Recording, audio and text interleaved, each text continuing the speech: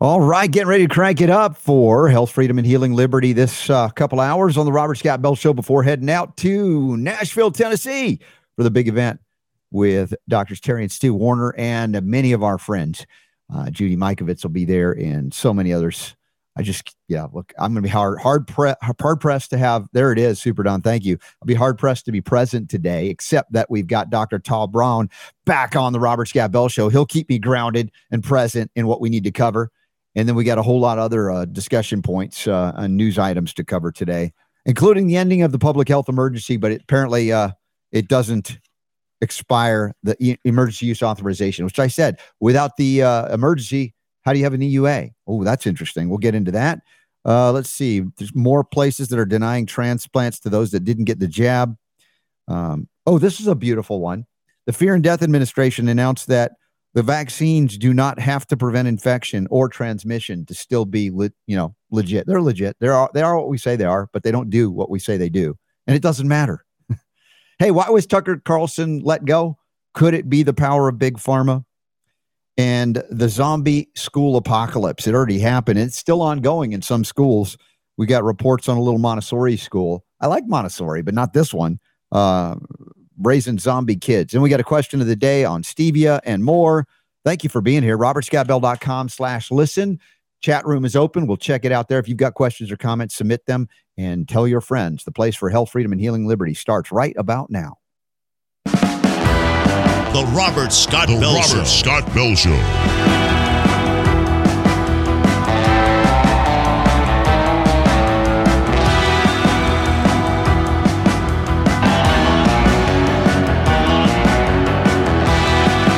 The voice of health, freedom, and liberty.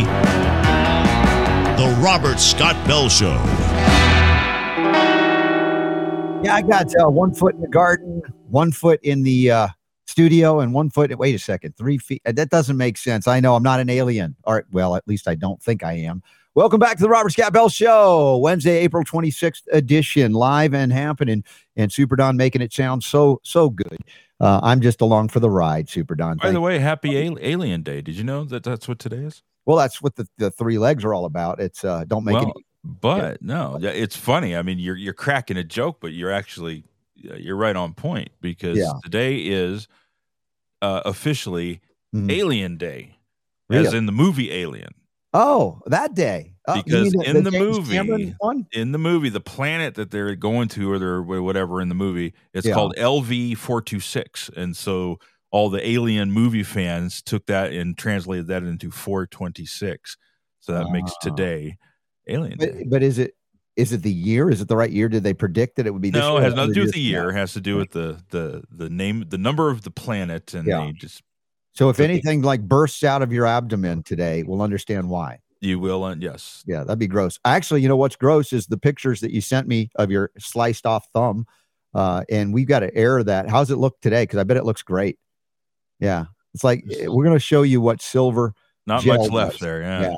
Yeah. I spent 3 years of R&D on that silver gel combined with homeopathic silver, and Super Don utilized it without going to the ER, without getting stitched up. And we're going to show, I don't know if I'm not planning today because I don't want to upset anybody and gross them out. I accidentally saw that first picture I sent you this morning for some reason. I grossed myself out. It was pretty bad. Totally cool. I love it. If you're into the gross stuff, it's an alien. Alien popped out of his thumb. That's right. So, but yeah, if you can put the sequence together of the recovery pictures too. I'll work on that. I'll pull the pictures out of my phone. I want to show everybody how awesome that silver is, what silver can do in terms of accelerated regeneration and limiting the scar tissue formation as well. So that's cool. I'm still working on my PowerPoint for my presentation in Nashville. That's always happening. I've learned that from Judy Mikovits. She's always trying to refine it up until the hour she's ready to give it. She's always researching to the next level, and we'll have a fun time. Now, yesterday, we got some heavy homeopathic, and that's an irony, of course. It's like heavy hydrogen. Is that deuterium? No, never mind. I don't want to go there. But the heaviness was the intensity of the discussion on homeoprophylaxis, the use of nosodes, the discussion of snake venom peptides or sequences, genetic sequences associated with them, and how the remedies were, causing a healing response. And it's kind of perfect timing because we got Dr. Braun back on, and we can talk about some of those things, maybe or maybe not from a homeopathic perspective. But I know you were completely droning out yesterday. Not that you had anything else to do, but not listen to the show. But it's not like I was taking a nap or something, and I was working on stuff. But you see, this is part of my complex. Anytime I do homeopathy on the air, I'm concerned that people are just going to fall asleep. They're like, "Oh, I don't get it. I don't want to get it. It's too. I don't know." But then again, there's some of you out there go, "Come on, talk more homeopathy." So there are some homeopathy fans in this audience. Yeah, as well there should be. But don't be all insecure and stuff. It's all right. I just noticed though that it gets. It's a bit esoteric when we get into the energetic it can be, sure, realm. Absolutely, yeah. And I don't mean it to be, but it's hard not to because it's not something that there's an anchor point grounded in any sense of Western reductionist mindset realities, and so it asks you to go well beyond it. And I don't feel bad about it. I don't want to lose the audience either. So I lose Super Don. I'm like, oh gosh, I'm boring Super Don. It's over. The show is over. We'll never recover. So. Anyway, thumbs up. You did fine. Don't worry about it. Thank you. I need a little bit of a pat on the back now. I've lost confidence. Need to go play with some bubbles or. Do you have the bubble room? Need a coloring book. Have you established the bubble room? Like you can press a button and bubbles come out in my studio. That's right. That would be awesome. That's right. That would be awesome. Hey, one thing that's annoyed me, the emergency use authorizations.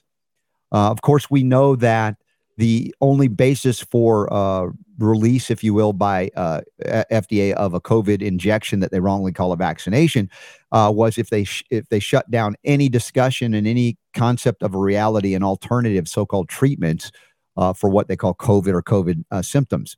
And of course, the doctors that used zinc, vitamin C, if they used hydroxychloroquine, ivermectin, Zev Zelenko was succeeding. Many other docs were succeeding.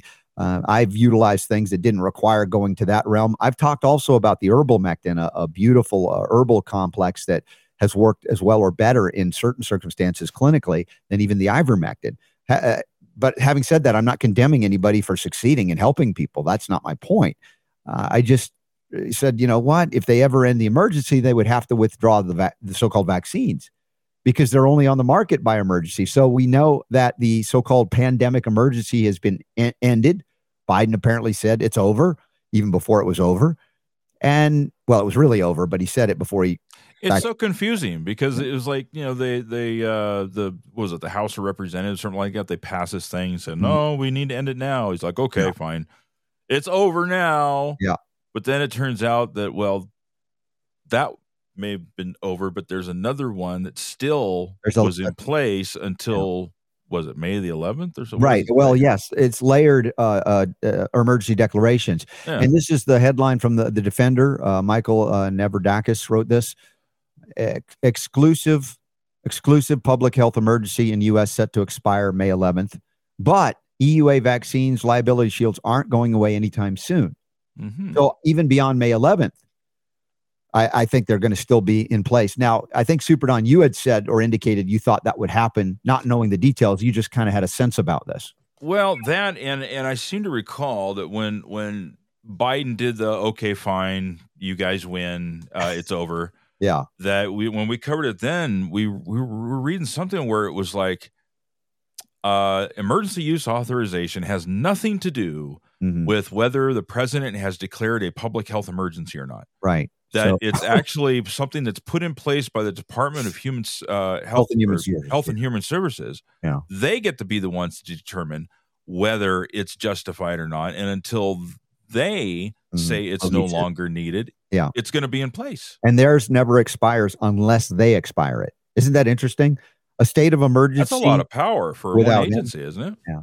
Well, it tells you how ineffectual the Constitution is in limiting government.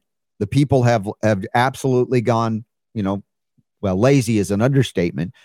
Over the course of 100+ years, we read the book about the authoritarians from Jonathan E. Moore. You realize from the Civil War's end on forward, the progressive era sought to establish a government that no longer had separation of powers and that granted the executive branch authority over the legislative and judiciary for the most part. And in many cases, a president even is not the all-powerful head of the executive branch. The oligarchy is. And in this case, the Department of Health and Human Services and their public health division and they say they have the capacity under certain emergencies signed,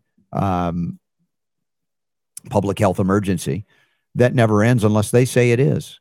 2 emergency declarations issued under the Public Readiness and Emergency Preparedness Act, PrEP Act, and the Emergency Use Authorization provision of the FDA, Food, Drug, and Cosmetic Act, affect the administration of COVID-19 jabs and therapeutics and their accompanying liability shield.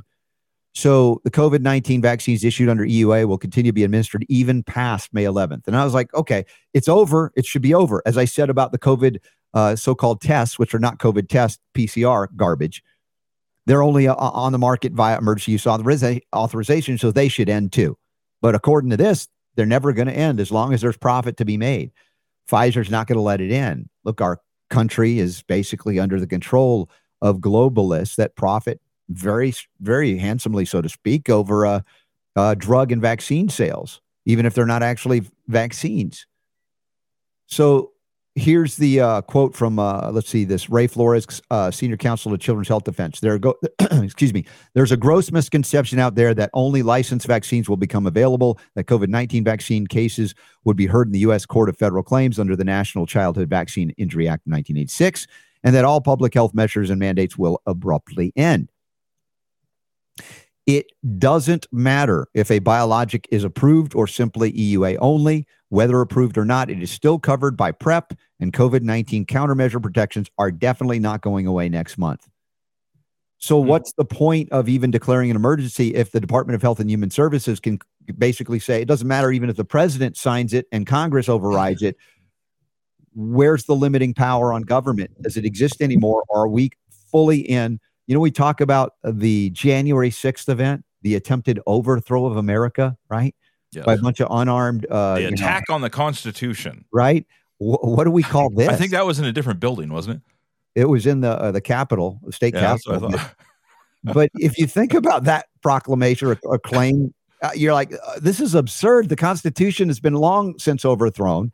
And to claim that it is even in effect, this shows you how not in effect it is. And so at this point, then you ask the question, well, what are we voting on if we're voting for a president? Well, remember, you don't vote for a president, and that's not a bad thing.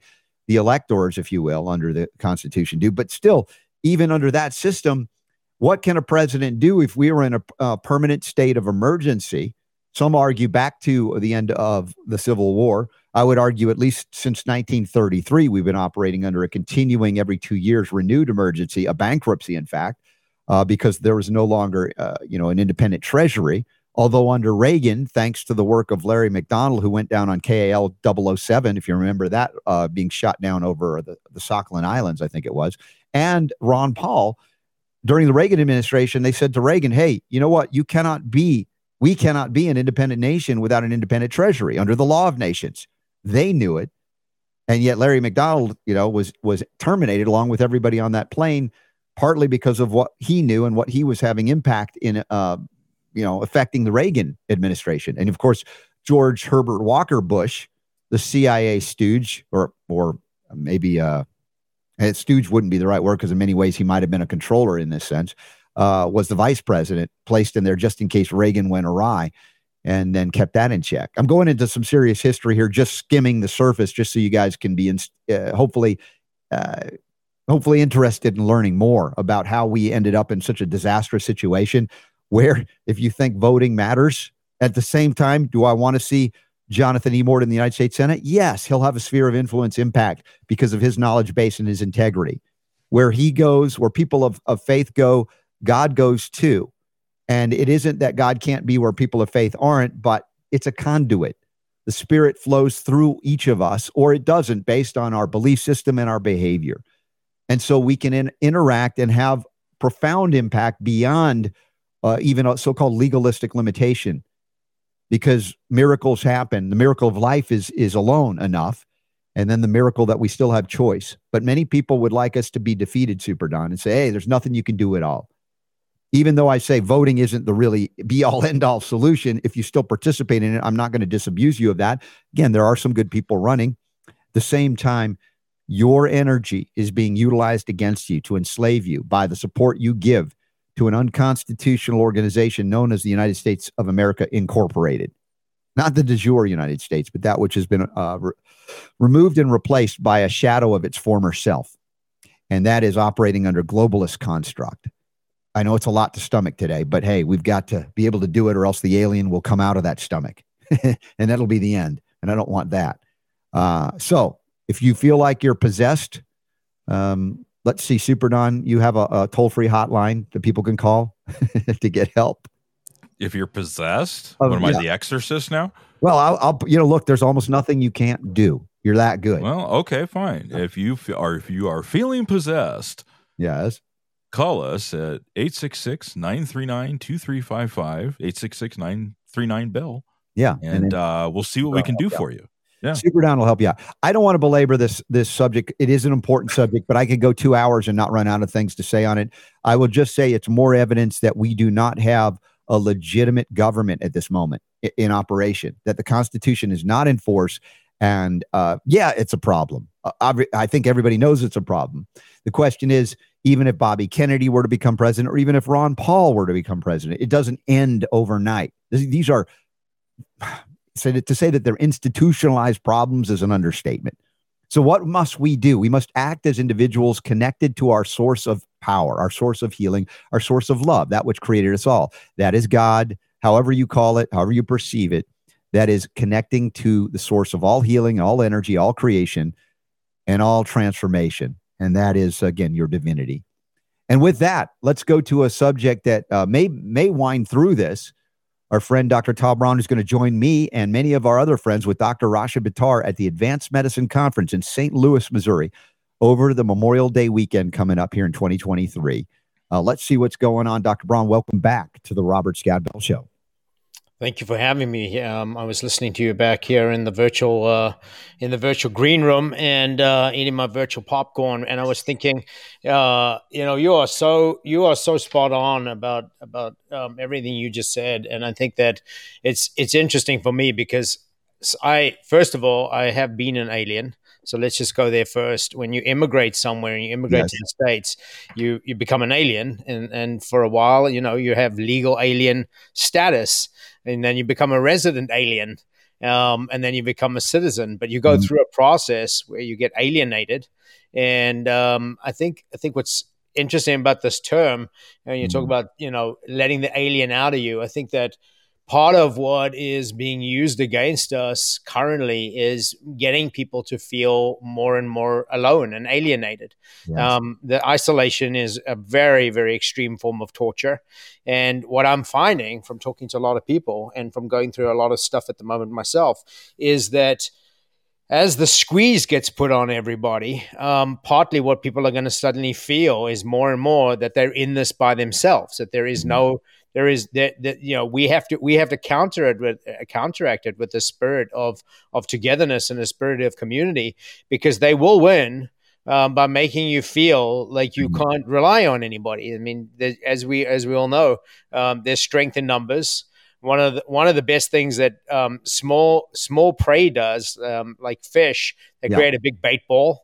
And then, people, when I used to judge a bait ball, I used to think, well, it's a decent strategy if you can be in the inside of the bait ball. Right. Then you know that your buddies are getting eaten, right?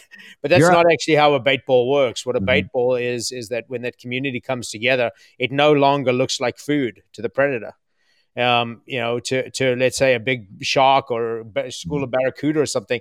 Now you have this big mass that's just floating on by like an orb or a sphere, and it's no longer recognizable to that creature as food, right? Yeah. So we should make sure that we become unrecognizable. We're not food. We're not the prey.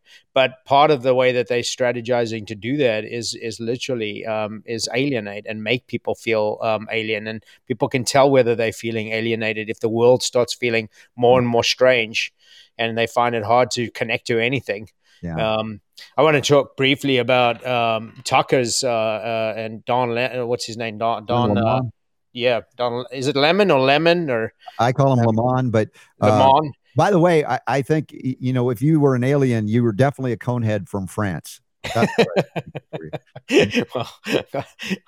well, you mentioned the conference, and yeah, it was up till like yesterday or something. The flash page was still showing the wonderful late Dr. Zelenko, who sometimes I call Zelensky by mistake, and but Zelenko and I the block was a perfect match in terms of fitting me into this conference, and I think I'll proudly try and fill Zelenko's role. I think he was on the conference a year or two ago. But with the firing of two big talking heads, there's so many theories going around in terms of why they were both let go. But I think for me, and you'll hear some of this from me at the conference, I'm very much interested now in unpacking some of the techniques that are being used on us. And so there's a technique you can always use against a schoolyard bully. And that's if somebody stands up to that bully and puts them in their place, it allows for a pathway for everybody to see that person's vulnerable. But the exploit is also works the other way around, that if you take down people that are like Tucker, sends a message to other Tucker-like reporters, perhaps. Right, and everybody, because if that person can be vulnerable, if that person can just be taken down, if that person can be forced to leave, or if that person quits, there really is the world starts falling apart for anybody else that thinks they can be a fighter, a freedom fighter. That is a form of taking somebody's hero down. If we're focused externally, I think like the Alec Guinness, Obi-Wan Kenobi scenario, strike me down, I will become more powerful. But again, this comes back to I always got to bring it back to the spiritual connection to the divine, our divinity. Yep. That is, we are more powerful than all the bait balls that the government and non-governmental globalists can throw at us. It's the illusion that frightens us. It's the fear that emanates from us that causes them to know that they have power over us, because we're afraid that, it's kind of like what is the prey, it emanates the energy of fear, and the predator knows that's it. But you've got this combination of people coming together, or seeing somebody who's not afraid, who strikes the bully on the nose, and the bully runs away and cowers in fear.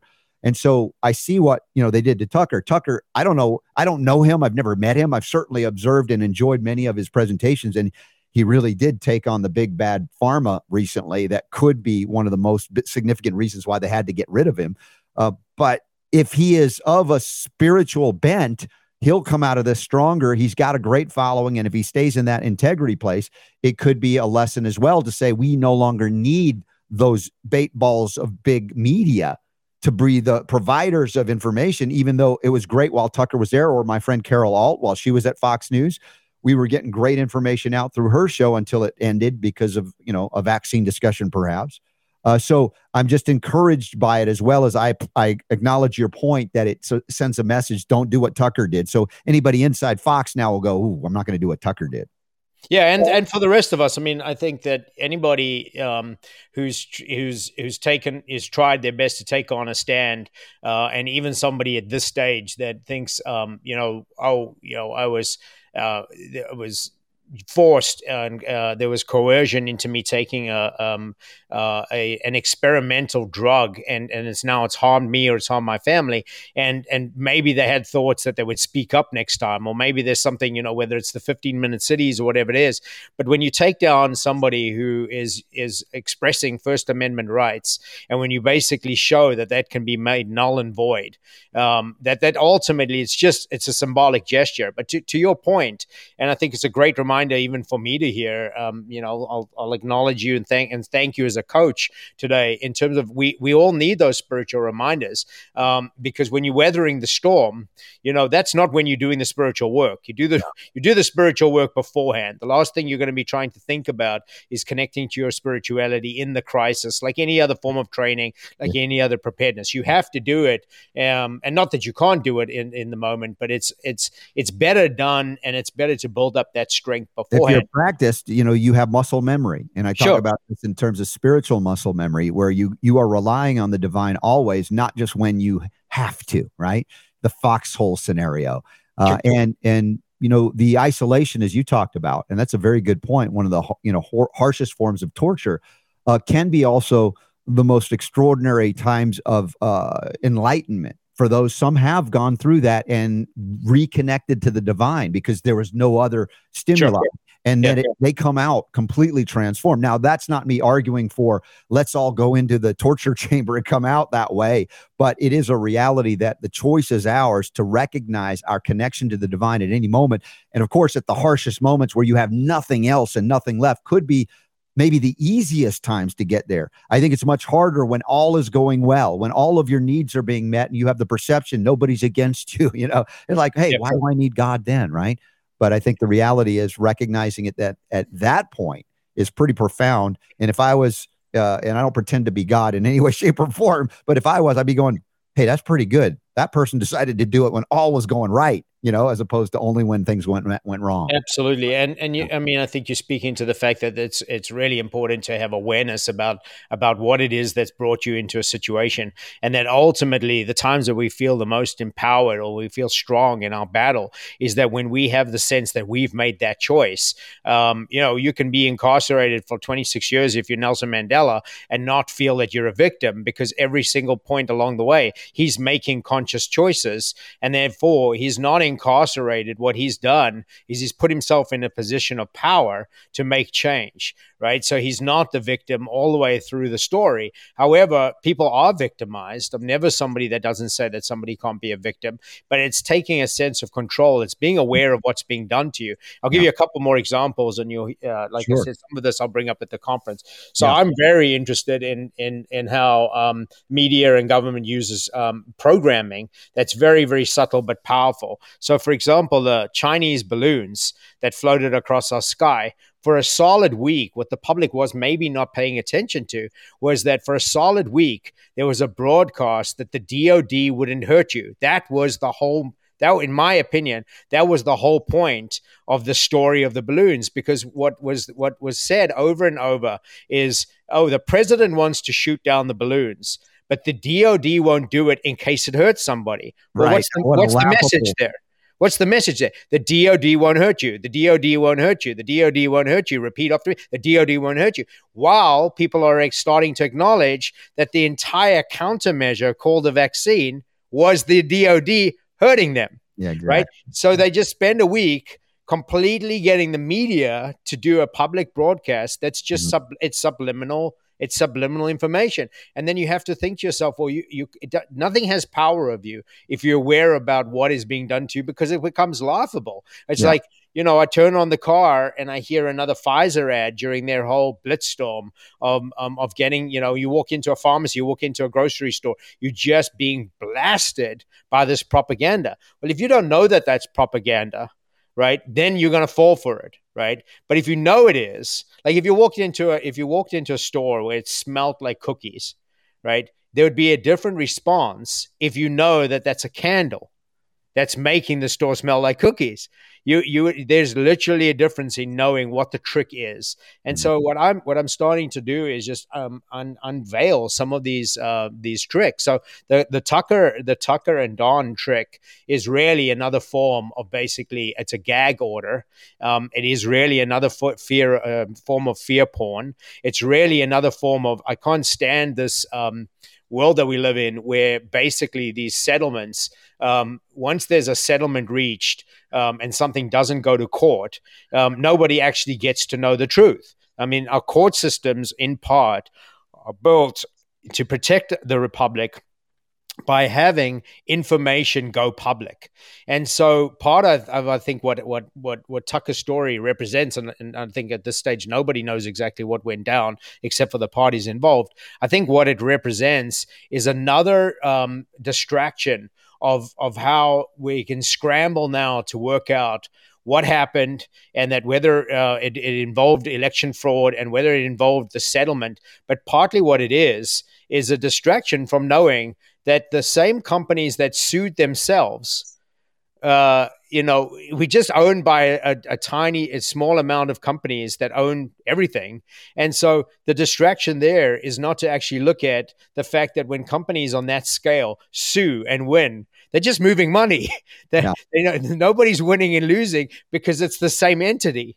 And I just went through this now in terms of the fact that I have two products on the market, Copperine and Anacardic, and today I'm scrambling to make sure that those go back online because Square, which is a huge payment processing platform, deactivated my account for selling supplements, and I got to move it. Well, if you have a look at who started Square, it was started by Jack Dorsey, who was involved in Twitter, and then it gets bought out. It gets bought out by another company who's owned by BlackRock and Vanguard. And so ultimately, it just keeps coming back to partly what people must be aware of is as we describe things or as we describe the ownership of things, I think the illusion is not knowing that it's all coming from the same place. And it becomes easier, in my opinion, to cope with once you can isolate predators and know you're not dealing with 1,000. 1,000 predators are pretty hard to take down. The same thing as 1,000 shitty companies are pretty hard to take down. But when you start looking at these giants, giants are easier to take down when you see that there's only a few of them. Sure. And our vulnerability, Tao, is that we look to or seek justice through making them do the right thing, as opposed to doing the right thing, which is to decentralize, reduce our reliability on those entities that are deceptive by definition for their own profit and gain, not to the benefit of all of us in a free market. We talk about a capitalistic system that has become crapitalistic and crony, but in a free market for ideas and innovation and an ability to, in freedom, choose the things we think are better for us, even if others disagree with it. And in a sense, like what you're talking about, the reliance on the international banking system and consortiums going digital is at the moment they figure that you're doing something that could reduce their power, you could say profit too, but their power, then they can easily flip the switch and you're done. One of my friends I saw recently, Miriam Hanane, who's done a lot of great work, and she did the honey colony. She has the honey colony. She did a Vanishing of the Bees documentary. And she's a very outspoken reporter and journalist, and they just shut her out of her account at Wells Fargo because they know who she is. They know what she's doing. Unless you go in subterfuge and operate there where they don't know who or what you're doing, they're going to target you and shut you down. That is clear. So the question is, can we develop alternate systems or systems that don't rely upon that, decentralized systems? I talk about the economic interface on a local level, with gold backs as one option, that has gold in the actual note itself, as opposed to having it in storage. In theory, we've seen how bankers find out nobody's coming to get their storage, so they end up fractional reserving it and just loaning out more than they have until there's a bank run, right? I have a friend of mine who told me he has a business and farming and things, and he went to withdraw $35,000 from his bank account for a business exchange for equipment or some kind, farm equipment. And they read him the Riot Act at the bank. What is it for? I mean, it's like, let's bend over. Let's give you a proctological exam before we even, and then they said, well, we don't have that kind of money here. A bank. You can't even pull out $35,000 from a bank that has many thousands of people that have their money in it. What does that tell you about just one bank not having that kind of money? Come back in 2 weeks. We'll see if we can get the rest of it for you. So we're teetering on the edge of that reality. And then do we go back and say, hey, we can do it better. Let's centralize it with more oversight. Can we get more oversight? No, the oversight is ruled by those that benefit and profit. Again, it's the capturing of these centralized bureaucracies. Will we learn, Tao? I don't know. Some of us are. The question is, do we then act and behave differently and reduce the power structure by reducing the power they pull from us voluntarily, even though some of us claim, well, it wasn't voluntarily, they made me do it. I don't think we learn. I think the thing that we haven't learned the most is that there is no power over us, like I said earlier, in terms of strength of numbers. But what I'm finding, and the cynical side to me, forgive a level of pessimism that I'm going through right now, which is that I think that there's some really, really brave people, you included, that carry a heavy burden for society in terms of being the freedom, talking freedom, reminding people of how important freedom is, providing solutions for freedom. I mean, your show starts with talking about a silver gel that has, healing properties. People don't know what it takes to bring out things to market. They don't know the research and R&D, and then it's even more excruciating to watch now, because you think about things like that there should be public praise for innovation, right? But there isn't anymore. I mean, the world is, when you create fear, anything unique and somebody bringing something to market, when people are dragging stuff around and someone arrives with a wheel, if you've created a culture where novel becomes scary, I mean, they've tied in the word novel. It's a novel coronavirus, for example, right? And you have a novel idea, And then they brought out a novel product that's hurt people. So the whole thing now is that the more fear there is, anything that is out of the ordinary, and this is what they'll start, creating perversity with the techniques that I've been teaching for law enforcement for years, is this idea of how to spot an anomaly, and my least favorite word, something odd, something unusual. Certain words always tie me up. So when you basically when you take anything that has a positive attribute to it, and then you exploit that as a vulnerability, it becomes very unsafe for people. So what they're going to do next is this whole feeling of misinformation, or this whole feeling of innovation. They're going to start asking questions like, is it safe? Is this person safe? Is this person's ideas safe? Why have you got to swim the other way upstream? That's dangerous for society. This is partly why, I said, in terms of ousting people that represent leaders, it doesn't matter who they are, they're just tokens, right? So part of what you're saying about creating alternatives and what our monetary system looks like, I think my message for people at the moment is long term. And very important for people that have children, because I think ultimately this is what it becomes about. Like, it's easier to give up if you're an adult, but if you take your responsibility personally, that you've brought a child into the world, then I think there's a different level of responsibility to find these solutions. The side that I want people to hear loud and clear at the moment is we cannot win this war alone.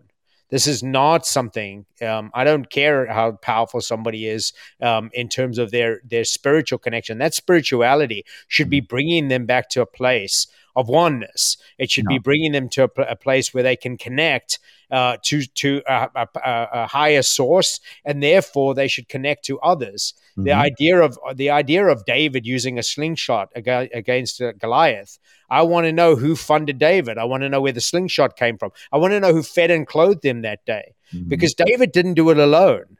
And that is the part that people need to hear. They need to start supporting those that are fighting for their freedom a lot more than they're doing now. This is nice. Yeah. This doesn't pay the bills. Well, another thing that brings to mind while you're talking about this is, if you achieve levels of enlightenment, you tend to be less interested in participating in such a corrupt system and reforming it, just withdrawing from it and out creating it. In other words, creating a heaven on earth, or whatever your perception or perspective is on it. Again, the value system changes as you innovate. Is it to innovate within the system that is valueless, or values that which isn't truly of intrinsic value, but of artifice, an external materialistic reductionist view of what's valuable? And so part of the problem of all these innovations, it's like, how then can we apply that to the same system that has been so depleting of the spirit as opposed to uplifting? And again, I love having these conversations because they get me thinking, get my wheels turning, and get me excited about how to get people beyond just thinking of how am I going to correct this? And, I look at, again, good people that are principled people of faith that are attempting to go into elected office to make shifts and changes. I'm not deluded to think they can change it all just because but again, we all have a sphere of influence within our interface of, our friends or family members, church, whatever it is that we interact with. And in that, we can affect change, not necessarily because we're beating change into people, but by being a living example, by inspiring people. And so I don't mean to never go in for those of you that have that call to serve in that way, because I believe God can work through us in any place, including sometimes those places. Doesn't mean that I'm interested in going in those places. And we each have a way to affect these things that we perceive to be making life better. Now, what I perceive it to be would be a different perception from somebody else, perhaps. That's why I don't want to beat them into submission because I think mine's better. I don't think in that term. I think freedom is better. I do have that bias. Freedom is my default setting. But beyond that, I mean, what happens in freedom? A whole lot of things happen in freedom. Some of it's messy, but right now the argument is that freedom is messier than the system that we have of control and power and imprisoning the mind, the body, and the spirit, which is much more devastating than the risk of being free. Absolutely. And bringing full circle to what you're saying, the freedom to ask questions, and the entire freedom for discovery, the freedom, truth starts with a question, and then basically, if you can answer that question in simple ways, there's such beauty in simplicity, and there's such beauty in seeing pattern. But if you don't have freedom to even begin the question, and if you don't have anyone that you can bring the question to, and if you have people that refuse to answer the questions, of course, this is the quickest way to lose your freedom. I think people also forget that our representatives of just that. You basically have somebody that you are that you've chosen to represent you somewhere, but they're not necessarily there to do it their way. They should always be checking back. They should always be checking back with their public. They should always be checking back if they truly are still representing the people that put them into power. In some way, it gets distorted when we think about a token on a board. This is where people say the map is not the terrain, right? The token on the board that gets elected to go and sign documents on our behalf should never suddenly have a feeling that they are the ones with the power. No, the people that elected them to be the token should always remain to be the power. There's other things that I think that somebody can be confused about in terms of, we earlier in the show you were saying, the deep history. I think that part of what's going to become crucial is that we talk about the Constitution and we talk about the way that the country is set up. But I think what I'm interested in now is learning about the exceptions to the rule. So you mentioned the emergency authorizations of a vaccine,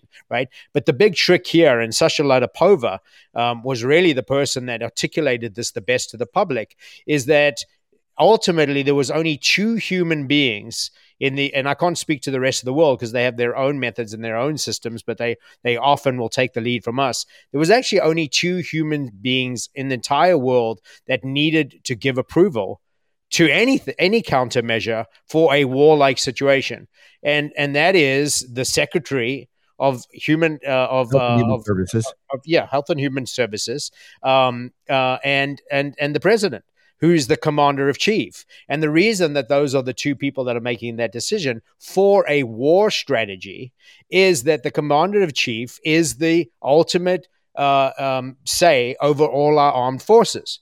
When people think about the president, they often don't think about, that ultimately a president, part of what they're doing is that they are in charge of generals. And the generals are then in charge of each of their divisions. Control. But remember, Dr. Braun, in my reading of the Constitution, that is only activated under a declaration of war. Of course, we have these semi-declarations. They're not real declarations, but under emergencies. That's where we have the combining of all three branches of government into one, no separation of powers. And that's why the People's House, the House of Representatives, was vested with the ability to declare war, and no other branch could do that. But we've abandoned that since World War II. There's never been a House of Representatives declaration of war. It's been authorization to use force, various police actions under UN authority. And to your point, though, because we're operating under a war emergency undeclared officially by the Constitution, by that way, there is that instigation like you're describing, where the executive branch then leads the generals, turns it over to the DOD, the HHS operating there, the Surgeon General wearing a general's uniform, even though they're not in the military technically. Again, this is a power structure, a command structure that operates when you are engaged in warfare. Right. And it's all theater, because at the end of the day, all of those structures are supposed to be lead up with things that are much smaller get tested through the court systems. And they use, I mean, that old expression of don't let a crisis go to waste, who I think Rahm Emanuel made famous, but ultimately, history has always had people that will realize that there's always, I mean, even the Chinese kanji for crisis is the same kanji for opportunity. There is always an opportunity in a crisis. And partly what they do here in terms of as it relates to freedoms and the Constitution is they test how far the public will let something go. So the Boston marathon bombings, for example, 3 people died. 3 people lost their lives. A complete tragedy. I think it was 270 something people got injured. Obviously monstrous and a complete tragedy. But what was the test? What did they use during that time to test? Is that they shut down the city of Boston.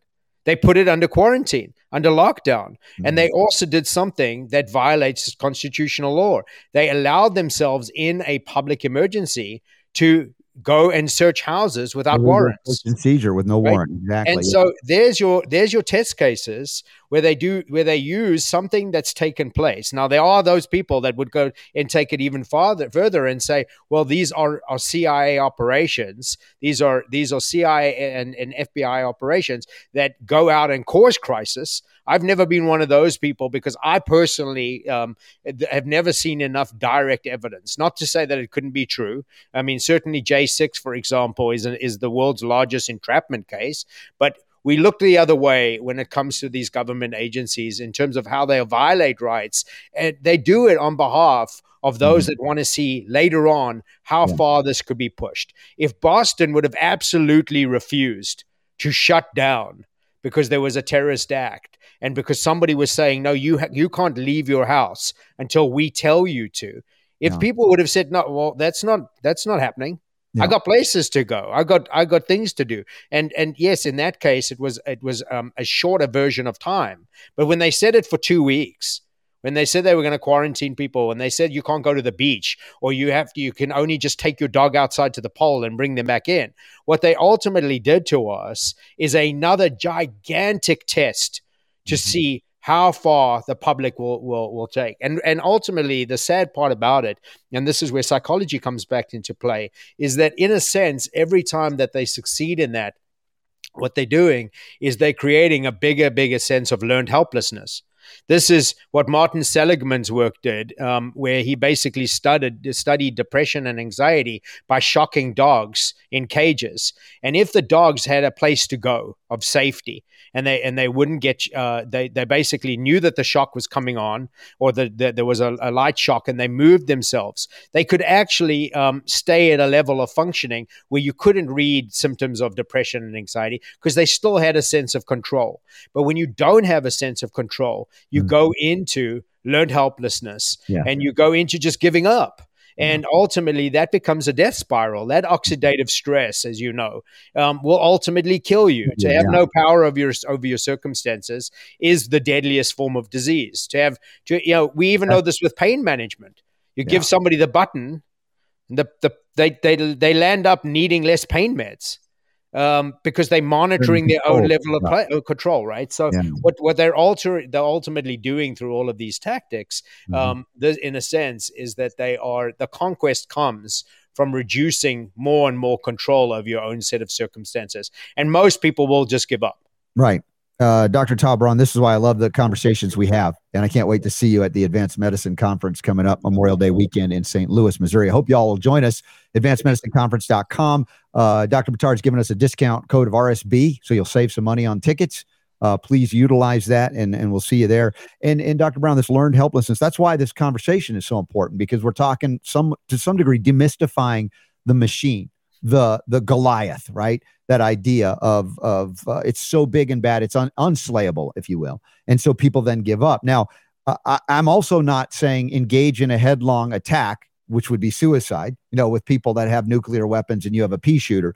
But the idea, of course, is what if they threw a war and no one showed up? It's an interesting spiritual concept of the energy that you decide to utilize on behalf of your freedom. Is a direct assault the wisest way to go? Or is it to withdraw energy and support and starve the beast? Or in the case of cancer, stop feeding the cancer and watch the cancer go away and the body restores integrity, again, through fasting. And in a sense, the spiritual fast, the physical fast, the mental, emotional fast. And then we talked about the strengthening of the relationship with the divine, practicing the muscle memory of your relationship with that which gives you life itself, which is more powerful than any illusion Fauci or Klaus Schwab or any of those people can elicit. But as long as you are not connected to source, you are vulnerable to be deceived in such a way that you then learn that helplessness that we're talking about here.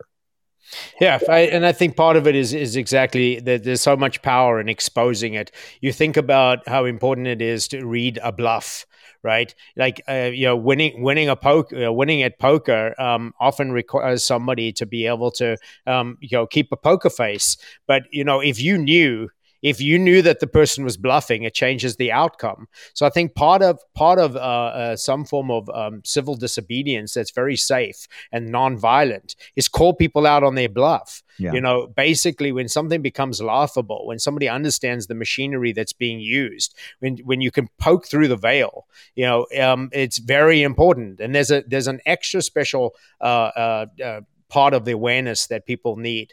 So what these predators will often do is they'll use some of the earliest childhood studies that were done, which would never fly in today's world. It would be seen as too cruel to do to children.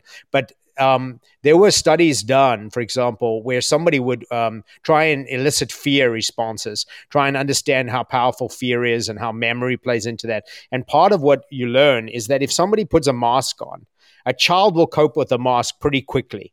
In terms of you put the mask on and you peel the mask away, and the child will see that as a game. What freaks children out is if the mask is pulled off and there's another mask underneath. Because they're expecting something. And when it's not there, now you get into what we're all going through. And what I want to remind adults, because this is very important, crucial for adults to realize that they are ultimately still vulnerable, just like children are, to not knowing what's behind the mask, to realize that there'll be a stage that most people will go through now, especially those that have been gaslit through this pandemic, is that part of their goal is to get people not to trust anything, which takes us full circle into what you said earlier. In the greatest strength would be trust oneself. Know oneself. There's huge value in a spiritual way of knowing how you're going to react to a situation, where your thresholds are. Have you been tested in terms of what is your power to say no? How far would you take your own level of safety before you would say no? So it becomes a very, very powerful spiritual tool. But knowing that that's going to happen to people, knowing that they in a sense are going to have the ground pulled from under them and they're not going to know where to stand anymore is going to be crucial, because that's ultimately the chaos that's coming next. Can you self-stress test? That is, when you're in a system, you stress the system to see where its weaknesses are. If you do that, and this is how I say it, look in the mirror and be honest with what you're afraid of. Find out what you fear and go towards that fear and dissolve it. See it for the illusion that it is, because if it's not an illusion yet to you, it will be exploited, as COVID exploited the false fear of germs, right? Becomes very real when they have engendered this belief in the invisible coming up to kill us randomly or whatever, or even in a gain of function sort of scenario. And then we rely upon what? False authority to protect us, which is really the actual germ that legitimately should be feared if you let it out, if you allow it to run unfettered, unlimited by any law or anybody. So if I look at the awakening a child had in the old fable or tale, The Emperor's New Clothes, you realize the emperor is butt naked and ugly as sin. And then you can laugh at that. But if you have a belief that the illusion is real, then it becomes real, even as an adult. It's not just a childlike fairy tale. And that's the point of coming together, which is a big point that you brought up, Dr. Braun. And coming together this past weekend at the Be Healthy Utah event, I was blown away with the moment it opened on Friday through the ending on Saturday.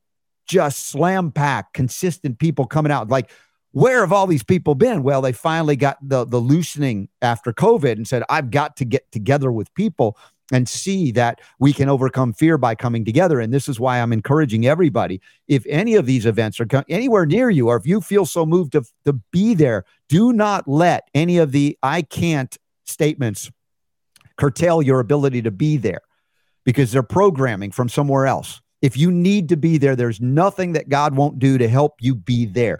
Don't be the obstacle. Get rid of the I can't and say, I don't know how. God, maybe you can help me see how, but I am not going to be the obstacle. I'm not going to be the one to say I can't, because in God, anything is possible. So join us at the Advanced Medicine Conference. Join us this weekend at the Nashville event. And, that's just coming up Thursday, Friday, Saturday, Sunday. I'm going to be there in Nashville, Tennessee for the American Health and Freedom Summit and Expo. Thanks to Drs. Terry and Stu Warner. So many of my friends are going to be there, and I hope you'll all be there as well. And we'll have, again, an empowering connection that helps us to see that we aren't the weaklings. We aren't the victims, even though we have been victimized, but we participate in it unknowingly because we're programmed to believe we have to, we must. And if something is told to you as an adult that you have to do something, you might be questioning that. That which especially they say you cannot question is the very thing you need to be questioning.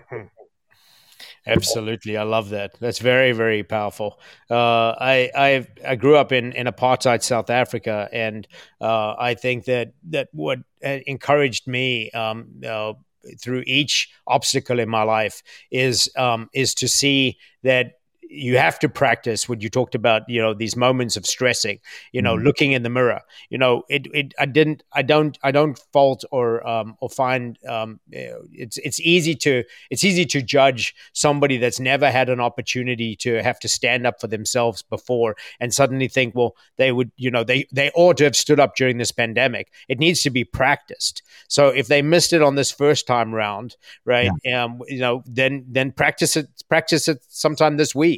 And it's sort of like what people need to learn in terms of, like, there's a polite way to send back your food in a restaurant, and then there's the way where you're not a cool human being if you've realized that there's a mistake being made. But there's a lot of people that wouldn't even feel like it's an option for them. Just to know that there was a mistake made or their steak wasn't cooked the right way. And so people should find small ways every day to exercise being empowered. And even when somebody honks at you and you don't lose your temper at a traffic light, that's being empowered. You're choosing just a minute stage of controlling your emotion, and then later on for bigger things, it becomes easier. And here's the paradox of you and I talking about the conferences. As much as I absolutely love the fact that here we're connecting through a digital space and audiences listening to us, it's still so powerful to be in person with people. Yes. And I think that's also part of recovering from this pandemic, in terms of there is such relief when people see each other now, when they haven't seen each other in 3 years. Regaining connection. Yeah. And being in the same time and space as somebody is so crucial. And through each other, we can see and touch the very heart of God. And I mean that because we are all created in God's image. And I don't mean that in terms of our physicality necessarily, but even if you look at somebody in the eyes, the windows to the soul, you begin to see that connectivity is deeper than just a physical interaction. When we come together physically in an environment like that, there's a spiritual energy that strengthens coming together. And that strength is something that lasts. You remember the experience. Maybe it dissipates over time and you come together again. But what was their number one goal during COVID? Divide us, isolate us, keep us in our homes. Do not interact with people, because if you breathe on them, they will die. If they breathe on you, you will die. The feariest fear porn you would ever witnessed in this lifetime anyway. Pretty extraordinary what they achieved. But at the same time, the side benefit has been it's opened people's eyes, and they are now open to experience, as I've witnessed just this past weekend. What I anticipate with these other events, the turnout should be bigger than ever. Well, I wish I was going down to Nashville, but I will see you at the Advanced Medicine Conference. I want to end on my side with something you reminded me of that is an important point during this time of reflecting on where the truth lies, and how we should be we should surround ourselves with people that have overcome their arrogance to even show their own shortcomings. So you mentioned gardening earlier, and you mentioned being out there. I worked on farms while doing my doctorate, and I was all over the country. I did the thought of having to be trapped in a library for a couple of years was so disturbing to me that I took it to the extreme, and I bought myself a motorcycle with a sidecar, a Russian-made bike called the Ural, and I packed up a bag that went in the sidecar unless there was a passenger in there, and I hit the land to go and see America, which is very important to me as somebody that chose to be here, somebody that went through a process to become a citizen. I actually wanted to see the land. I wanted to see when people talk about the Midwest, what is the Midwest, and why is it mid? Why is it not mid-east? because they were traveling west, right? And so it's very interesting when you get to meet people from all over the country. But the story I wanted to wrap up with was that I met somebody who was a guy that was from the German side of Italy, and no, the German side of Switzerland. Yes. And he was an architect, and he landed up joining me on this farm in Montana. And one of the projects we're working on is putting up hoop houses. And so we grabbed all the tools that we needed, and we were out there with Lori and Billy, and we're going to put up, and some other people that came to volunteer, and we're going to put up this hoop house. And, somebody hands over this tool to this guy to start working, and he looks at these people, and he says, I don't know how to use this. I've never built anything. And they said, but you're an architect. And there was this moment where if it wasn't, first of all, the fact that he was willing to go there, and the fact that he was willing to come and try something and learn something on a farm says a lot about him. But the fact that he was also able to laugh at the absurdity that an architect had never built anything. Yes. Right. So we're living in a time right now where partly what I'm getting a chuckle off over, and where I'm trying to not become arrogant. I'm trying to find the playfulness in, here's this guy with a doctorate in education that has been, and who works in counterterrorism, that has been at least a year ahead of virologists, of epidemiologists, of all of these people that end their names with ist, right? Yeah. And it takes us to this point that ultimately what we can trust is knowledge, and we can trust in somebody explaining how they get to a point of knowledge more than you can trust credentials. Yes, it becomes very, very important. And so when this guy said, "I've never built anything," well, that's the first opportunity he had to start building. And if we want to build a new world altogether, what we've got to do is we've got to be honest with each other in terms of what we've built before, what our skill set really is, what we're prepared to learn, and that ultimately we have to have a good laugh at ourselves. Yes, that some of these big questions that we've all got, like what is our financial system going to look like? If we don't want to be trapped inside some sort of cryptocurrency that can be turned off, and then what would that even look like? And if it's not gold backed anymore, we have to be able to laugh at how smart we are and how certain things are going to creep through where we actually don't have answers. Yeah. But when we don't have an answer, that's a really good time for innovation. I have Super Don to keep me from being too arrogant.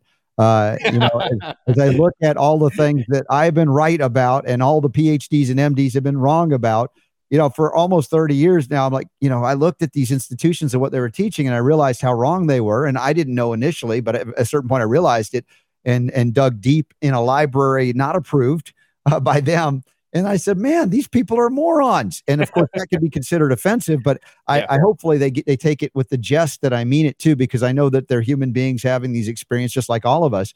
And we have to be willing, as I said, to laugh at ourselves, as you said as well, to find out all the goofy things I don't know and the things that make me just as moronic as anybody. And I think that helps me get through it. Maybe helps Super Don put up with me. What do you think, Super D? What? What? I'm just kidding. Keeping me grounded, he does. What an awesome hour with Dr. Tal Braun, Super D, and we didn't even discuss the subject on his website. we don't have to discuss anything. What I also want to make note of is next time I'm on here, I'm going to send you an updated picture, because what I noticed is, pandemic has brought out all kinds of things in people, and I've been literally working nonstop for 3 years with far little sleep, and I do not look like that old picture that you used to advertise today. And it's important that we also acknowledge where we are physically, the wears and tears, the changes that we're all experiencing. I need a super don to ground me, and I also need somebody to hold me accountable to time, because I tend to be lost in time and space, and that's my cue to say I have to move on. But I will say this: I want to really acknowledge and thank you for having a guy like me on the show, because lately what I've been realizing is that we are anybody with an important thing that somebody needs to hear. And no one knows what that important thing is. I mean, it could be something random that we said that touched somebody today, or it could be a point of information. It could be that they're going to show up at one of these conferences. I think that it relies on the hard work of those that put out a message consistently, and also those that get the message out there. So thank you to Super Don, and thank you, Robert. I look forward to seeing you at the conference, and thanks for keeping us all grounded. I mean, you're talking about other people keeping you grounded, but I'm sure like many like myself in experiencing talking to you for the briefest amount of time, you are solidly grounding. So thank you for that. Well, you're my brother, Dr. Tal Braun. I really appreciate you and love you, and I can't wait to see you at the conference there, the Advanced Medicine Conference. Y'all check it out, and check out his website, DRTAU Braun, BRAUN, and you'll see about the hypothesis we didn't discuss today. Dig it. It's mind expanding, mind opening, and I think we all have to consider these things. And I appreciate you taking the time to go into overtime in the first hour. But that's the beauty of our show now. We have the ability to long form a little bit overtime when we're not on Monday second hour, where we're tied to a time through Brighteon.tv. So thank you, Tal, for being on a little extra today. I had a great time with you. Likewise. See you soon. All right. Thanks, Dr. Tal Braun. And Super Don, I guess we could trigger the top of the hour break a little late and come back and fill in. It's our show. We can do whatever we want to do. That's right. It's our show. That's right. We want to say that 1:09 is the top of the hour. Who's going to stop us? That's it. The power to heal is yours.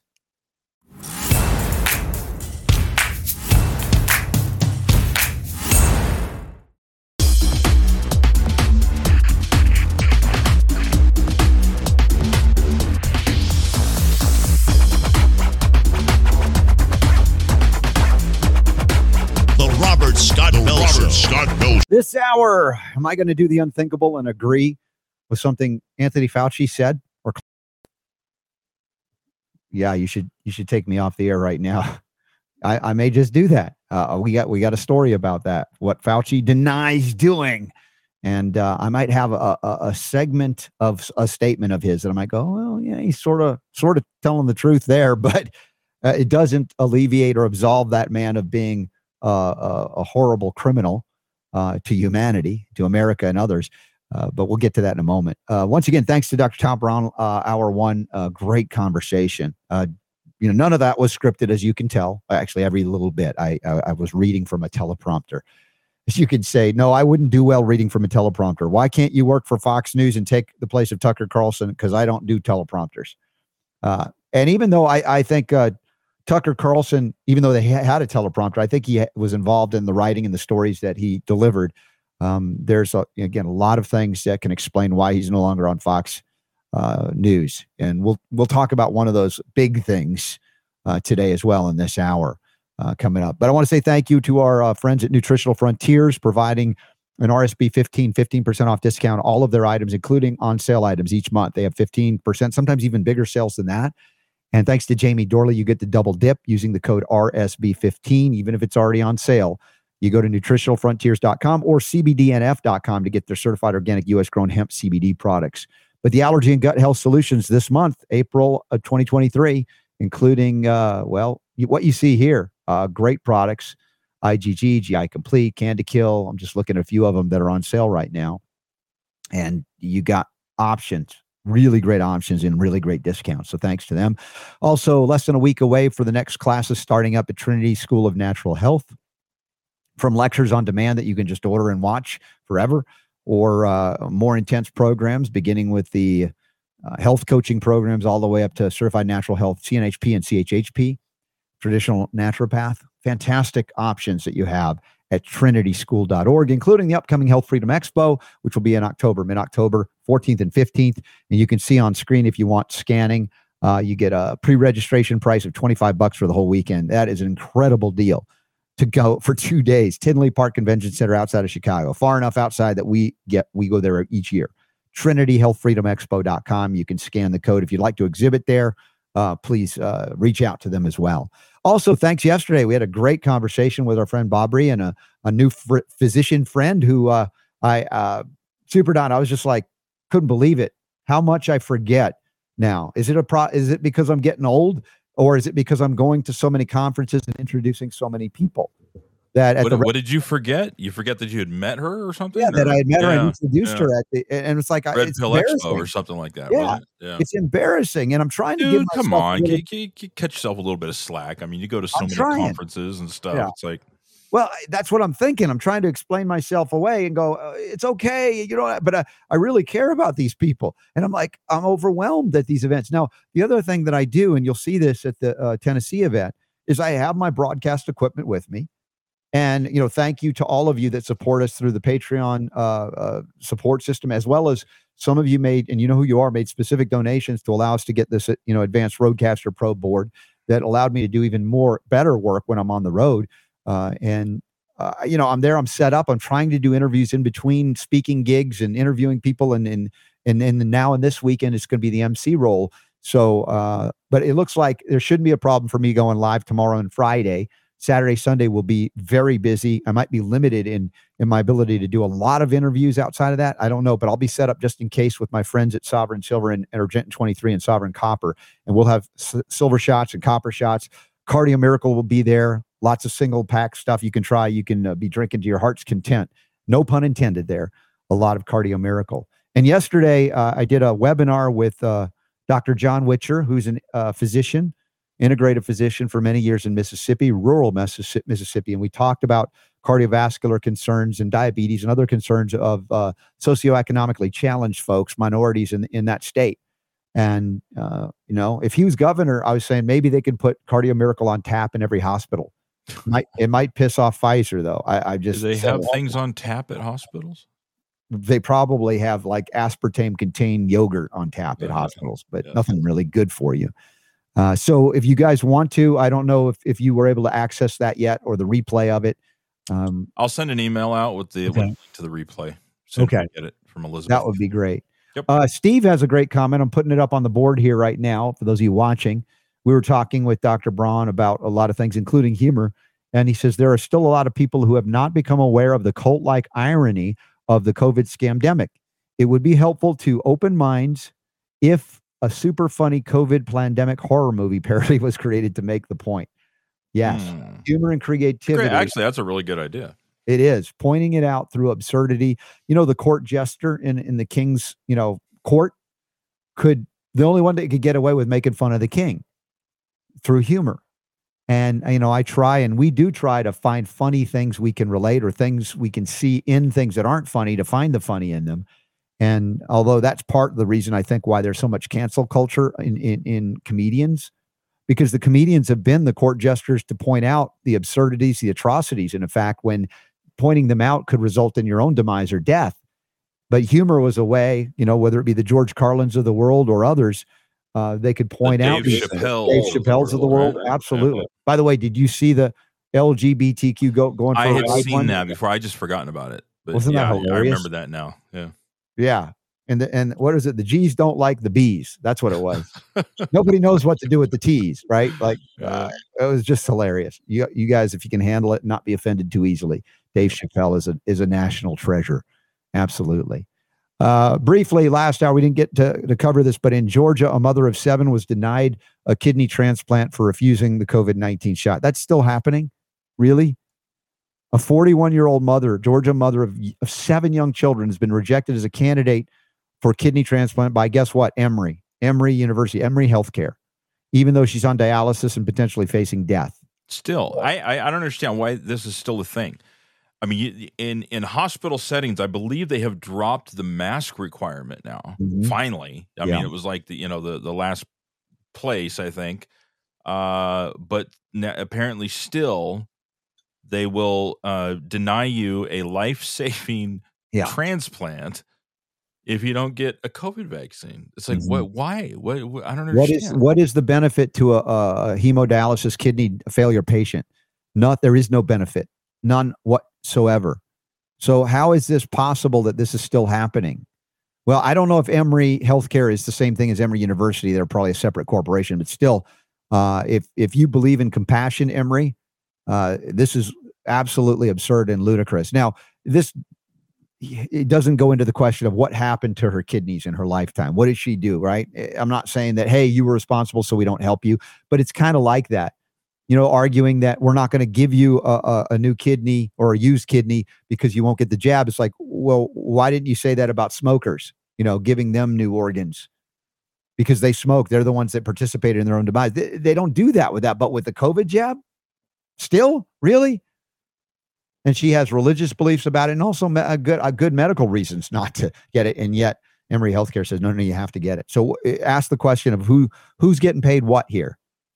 How much money is at stake, if they don't force her to get the jab in order to get the kidney, for instance?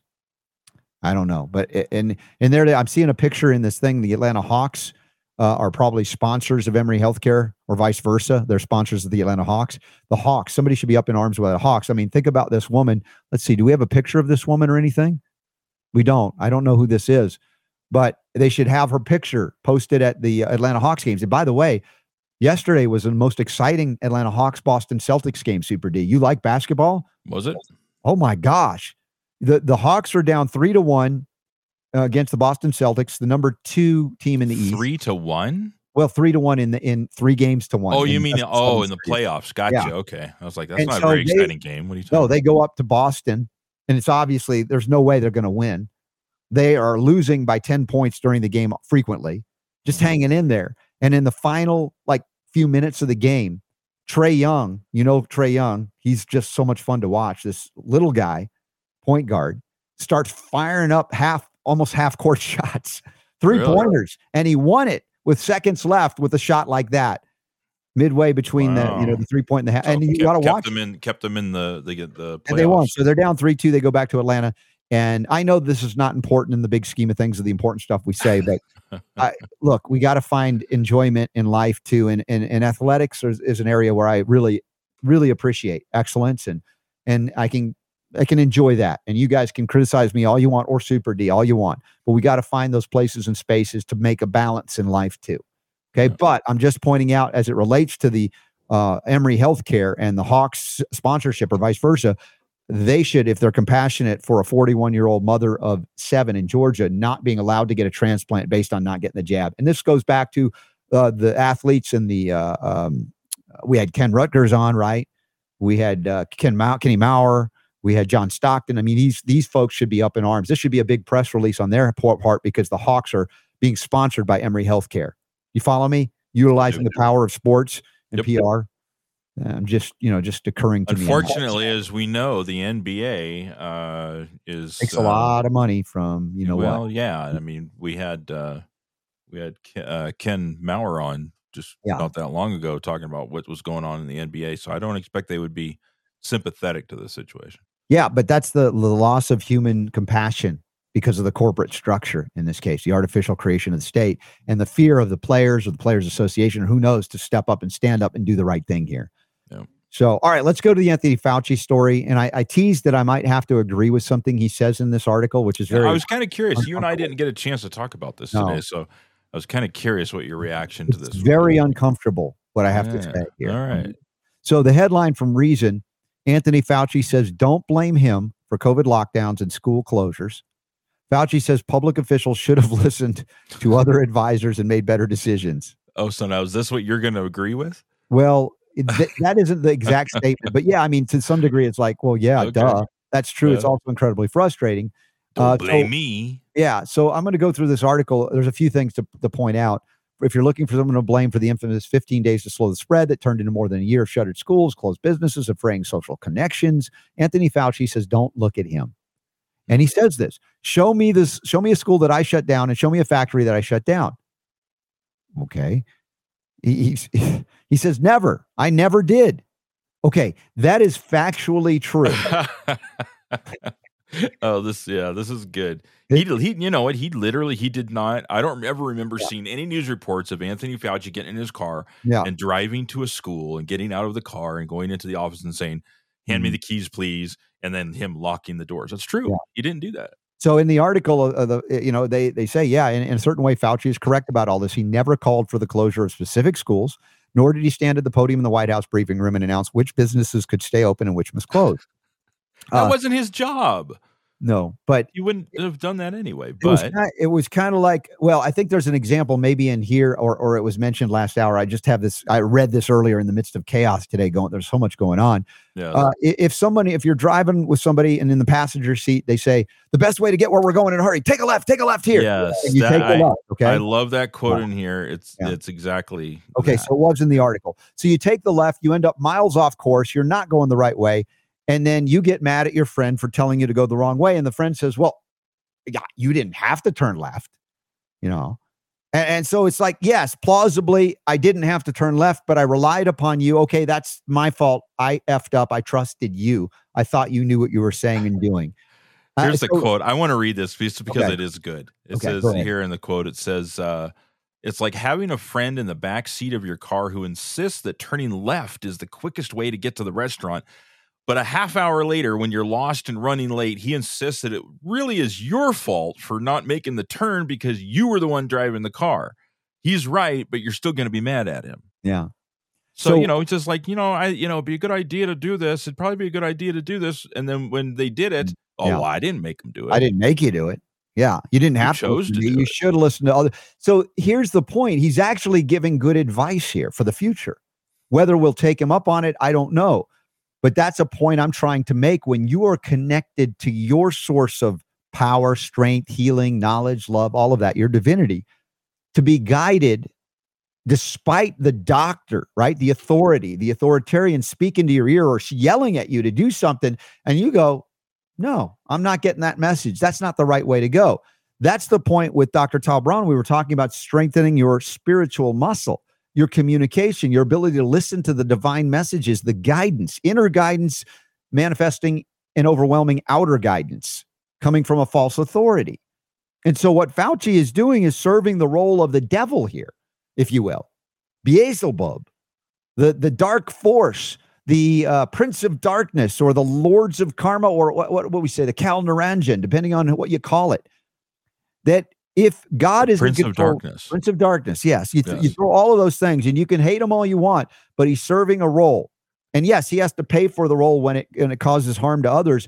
But through deception and manipulation, it's still our choice. Now, somebody might say, well, they were victimized because they didn't have the knowledge base to counteract Fauci. But I'm trying to remind you that you have the direct link to the source of all wisdom, God, creator, healer, whatever you call it.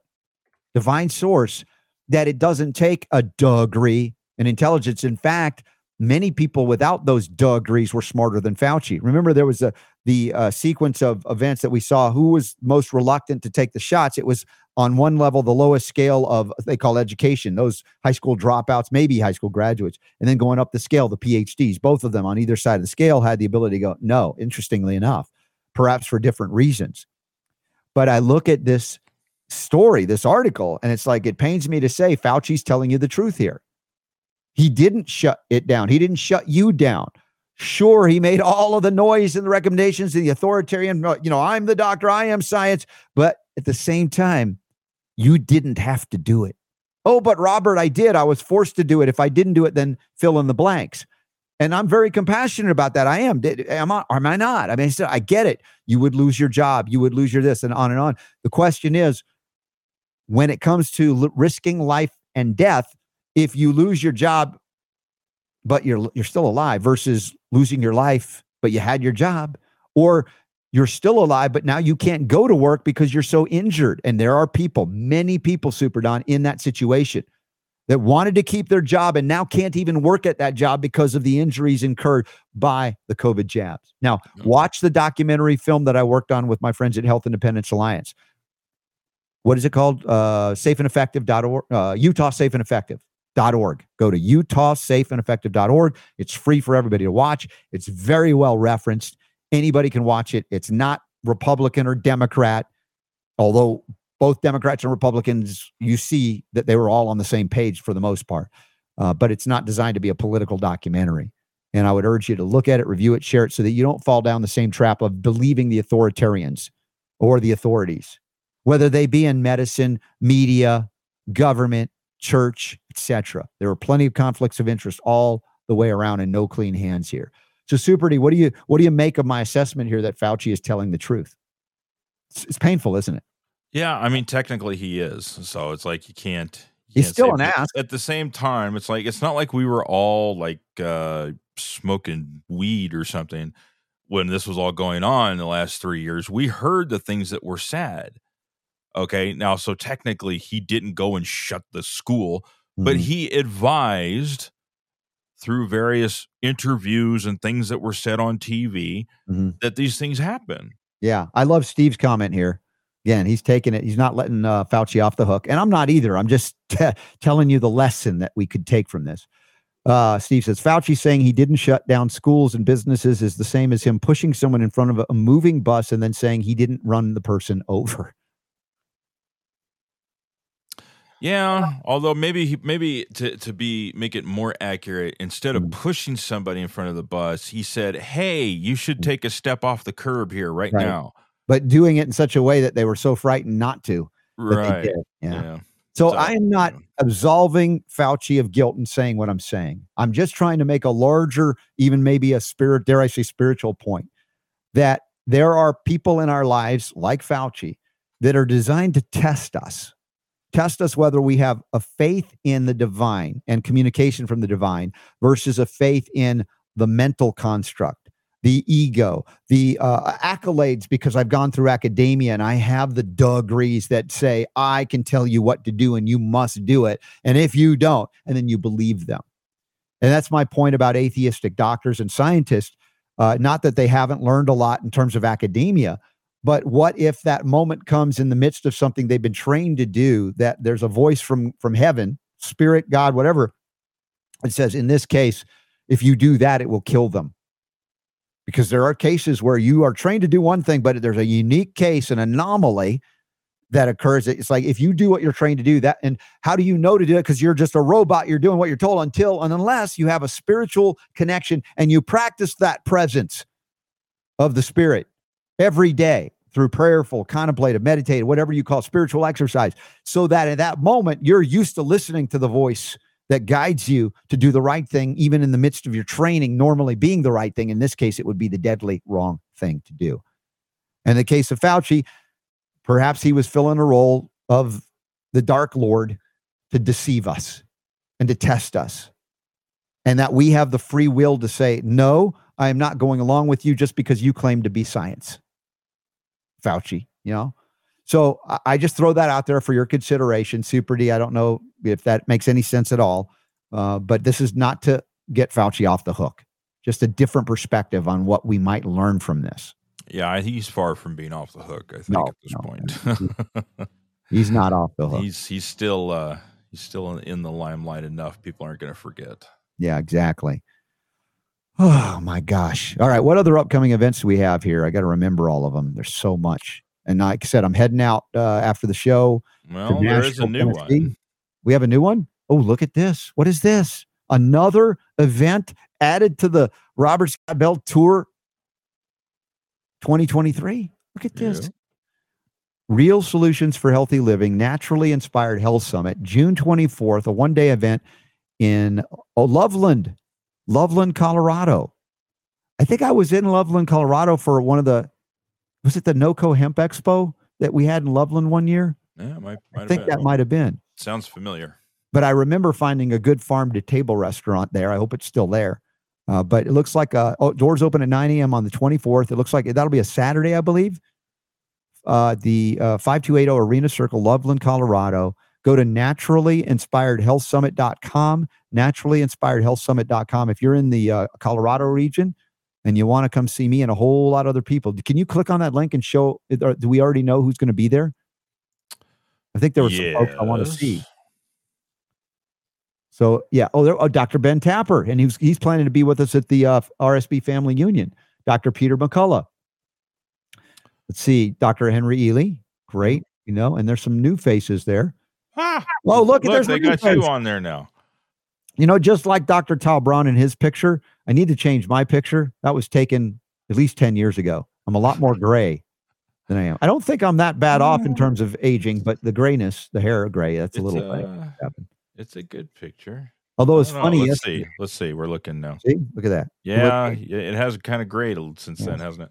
So, but if you see the wrinkles, how are my wrinkles doing? Good.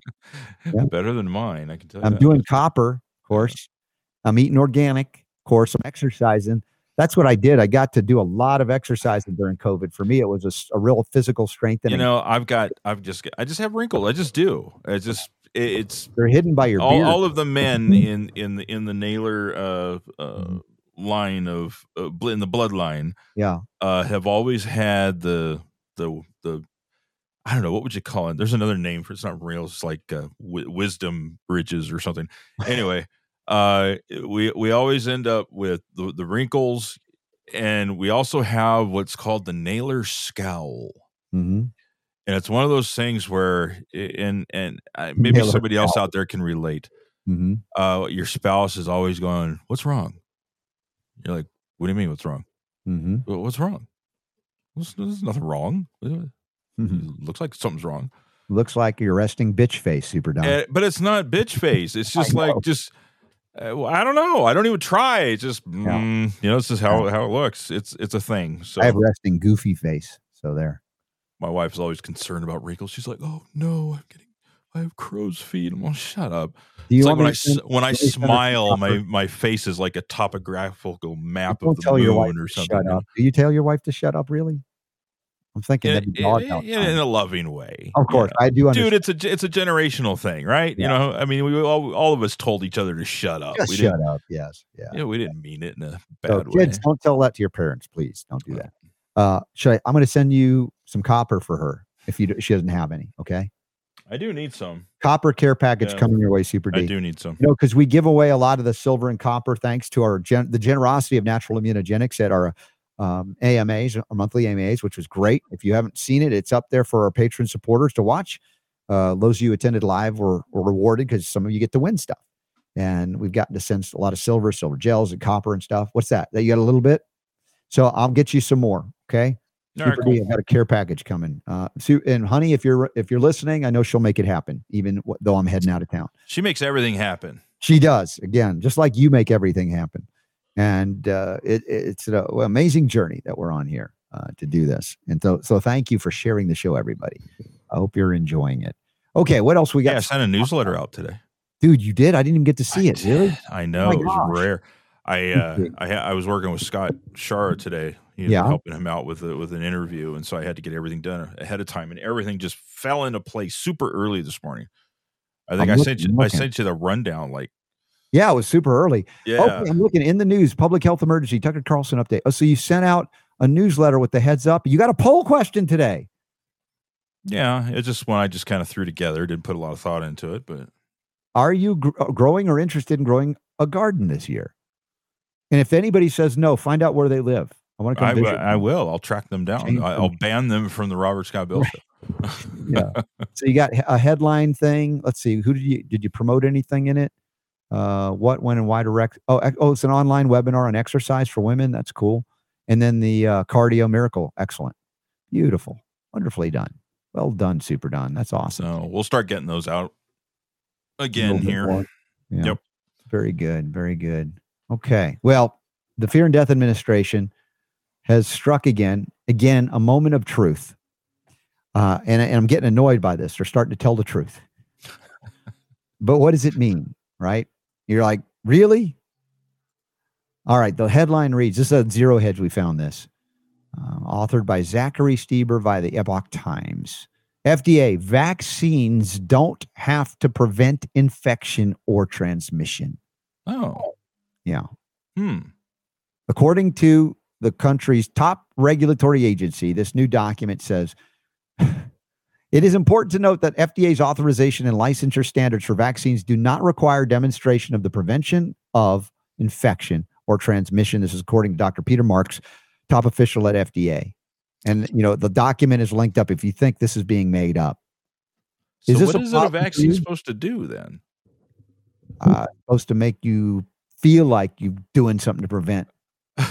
I mean, it's pure fiction, pure pharmaceutical fantasy. I thought that was, well, see, maybe I'm wrong. Marks was writing this as he rejected nearly all recommendations from a group of experts that advised the FDA to update the labels for the Pfizer and Moderna COVID-19 vaccines because they claim to produce some level of immunity when they don't. The coalition advocating for adequately labeled medicines, a group of experts had called for the FDA to make clear that COVID-19 vaccines don't prevent infection or transmission. And it's like, well, they don't have to. So why should we change the label? It doesn't matter. Folks, I'm hoping and praying that you guys and gals, and I know you do if you're here for the most part, but you've got family members and friends and others that maybe you have a sphere of influence and interact with them. Share this with them. This is a stunning and devastating admission for those that think the FDA wouldn't approve anything unless it actually works. Well, now you find out that they don't require it to work for it to be approved. The group said there is a widespread but inaccurate notion that efficacy against infection and transmission have been established by substantial evidence and that these vaccines contribute to herd immunity, right? Biden said, remember when he said in 2020, you're not going to get COVID if you have these vaccinations. How come he cannot be brought up on false advertising, right? The FTC will go after anybody that claims something without substantiation. And even if it is substantiated, if it's natural, they'll still come after you. To remedy this situation, language clarifying that phase 3 trials were not designed to determine and failed to provide substantial evidence of vaccine efficacy against SARS-CoV-2 transmission or death must be added to the labels, according to that coalition. And Mark says this, in responding to your petition, we are not agreeing or disagreeing with any of the statements that are selected in the petition. Rather, we are observing that the statements referenced by the petition do not demonstrate a commonly held belief that the clinical trials provided substantial evidence of efficacy against SARS-CoV-2 transmission.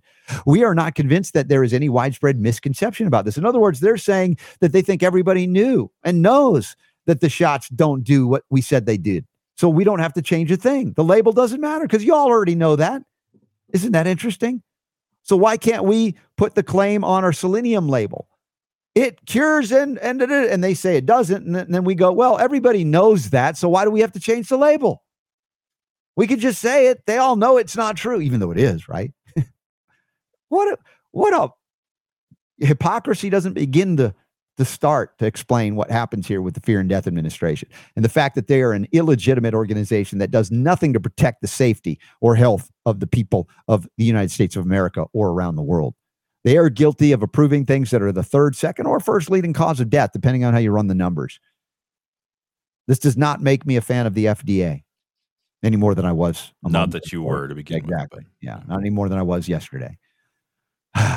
So, you want to talk Tucker Carlson, or you have a comment on that FDA piece? No, it's just weird.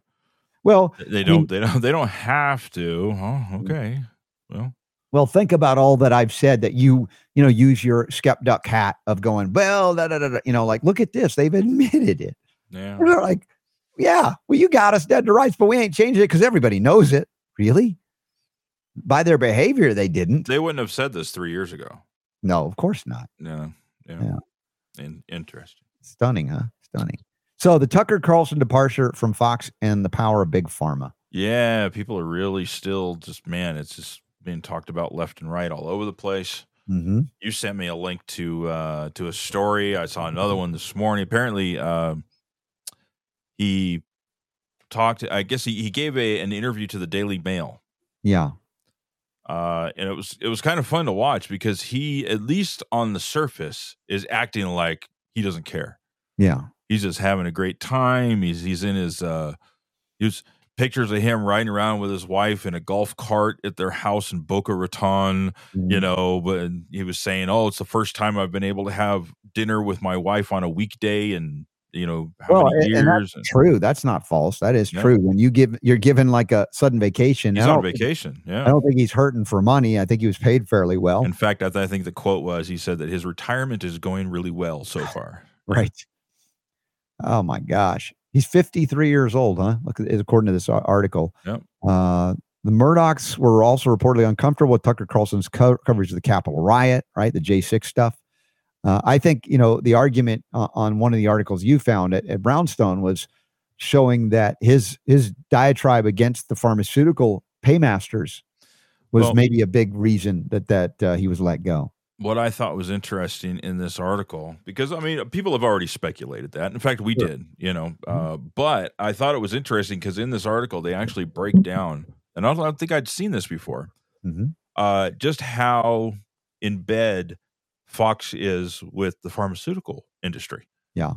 And so they point out here, they said, beyond MyPillow, Fox News' largest advertisers include GlaxoSmithKline, Novartis, and BlackRock. Vanguard is the largest institutional owner of Fox Corporation, holding 6.9% stake in the company. BlackRock owns an additional 4.7%. Yeah. Vanguard and BlackRock are the two largest owners of Pfizer. Combined, Combined, they own over 15% of the company. Wow. Vanguard and BlackRock are the two largest owners of Johnson & Johnson.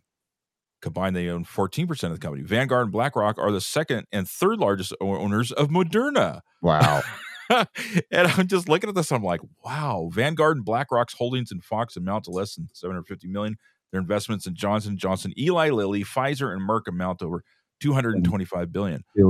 So So when Tucker is strong argument slamming the pharmaceutical industry, I'm sure these guys are kind of rolling their eyes and going, okay, we got to do something about this. Yeah, because you try to think plausibly about why you would get the number one host on your network, bringing in ratings like nobody else, number one cable news show, and get rid of him. Yeah. Unless he's a threat, more of a threat to the inflow that you have in terms of the investments you have, and 225 billion investments in those drug companies versus the money that is coming in because of the ratings from other advertisers. And you go, well, that pales in comparison to our investment in Big Pharma. If we got this guy calling into question what we do, we got to get rid of him, right? Then the money makes sense, right? Even all the money coming into Fox is not enough to counteract the money they have invested in those pharmaceutical companies. And the money they may be losing as a result of him saying what he was saying. Because, gosh, over the last several years, how many times have we featured his segments that he's done, saying things about the pharmaceutical industry that we say that you would never in a million years think they would ever say on Fox News or any mainstream news channel. We would regularly report on that. It's like, I cannot believe he did that. He covered that. Right?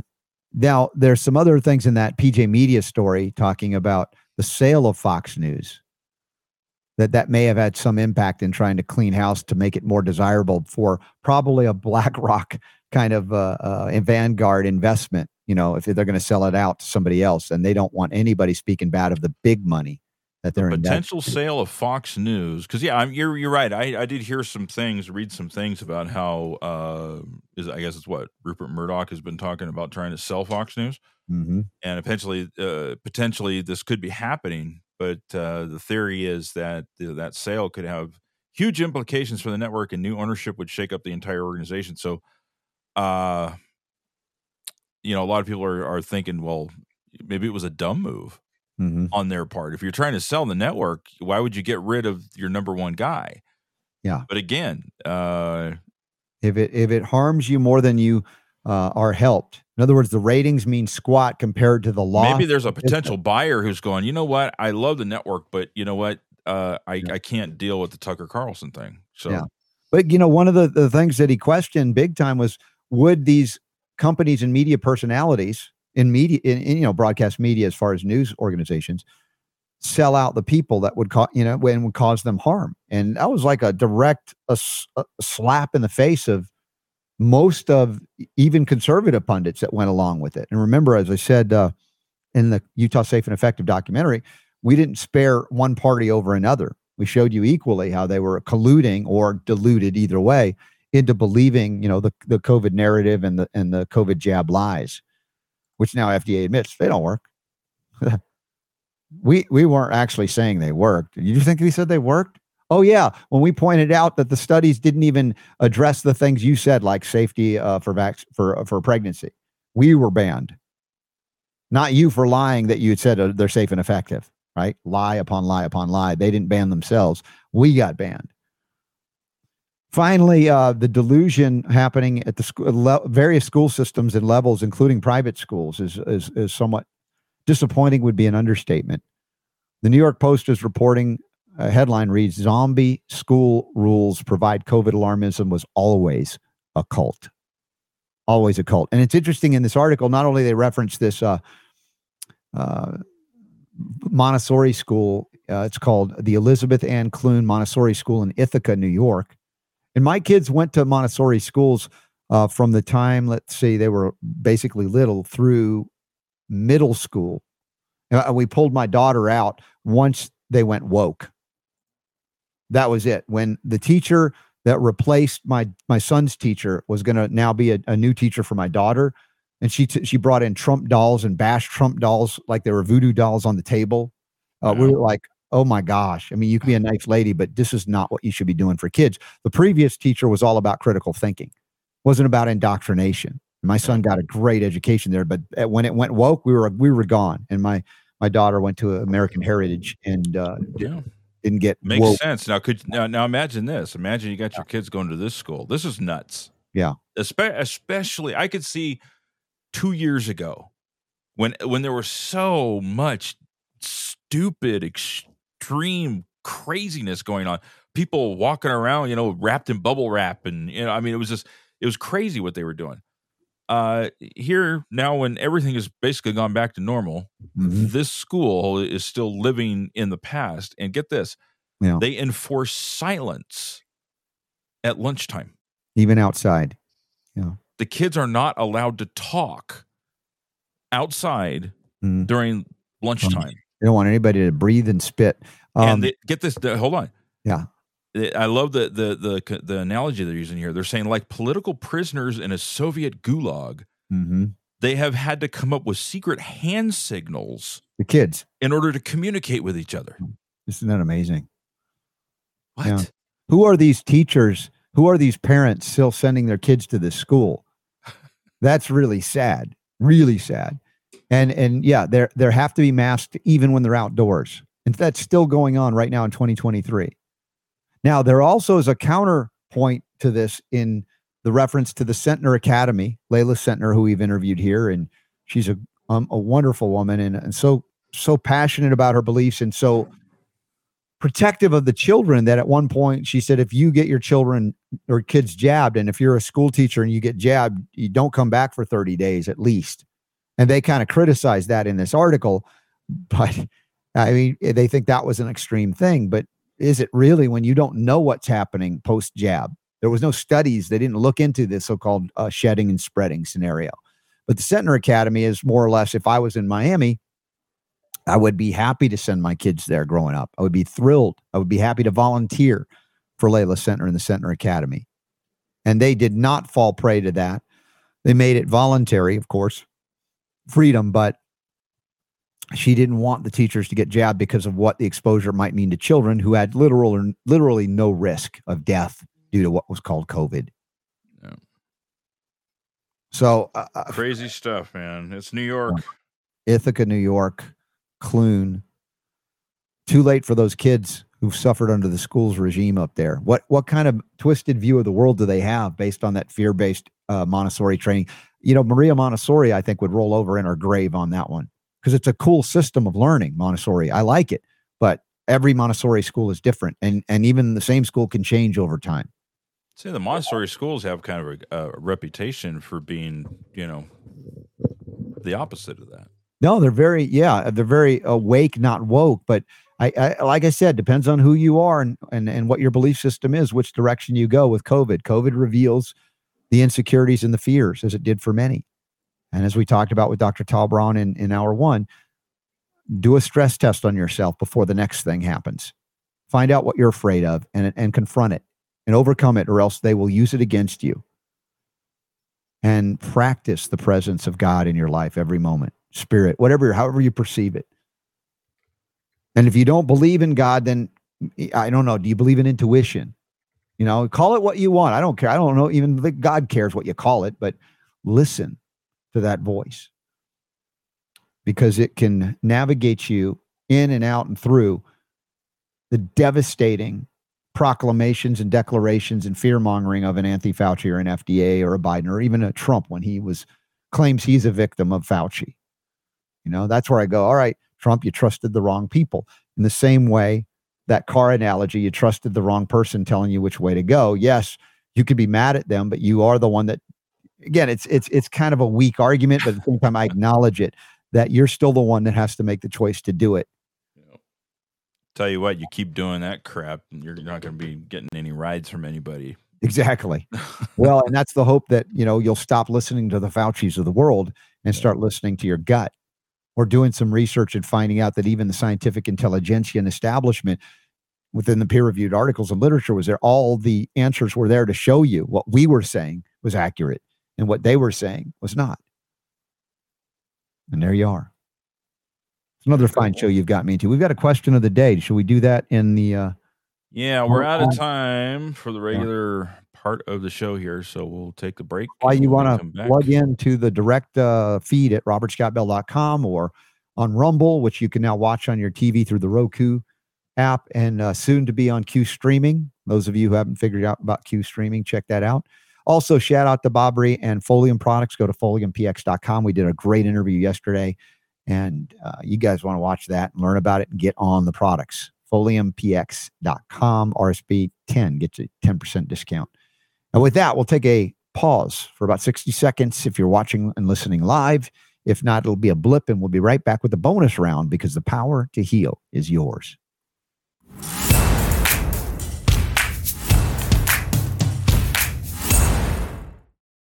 Oh, it's bonus round time. Where's Super Don? Where'd he go? Are you there? I thought I was alone.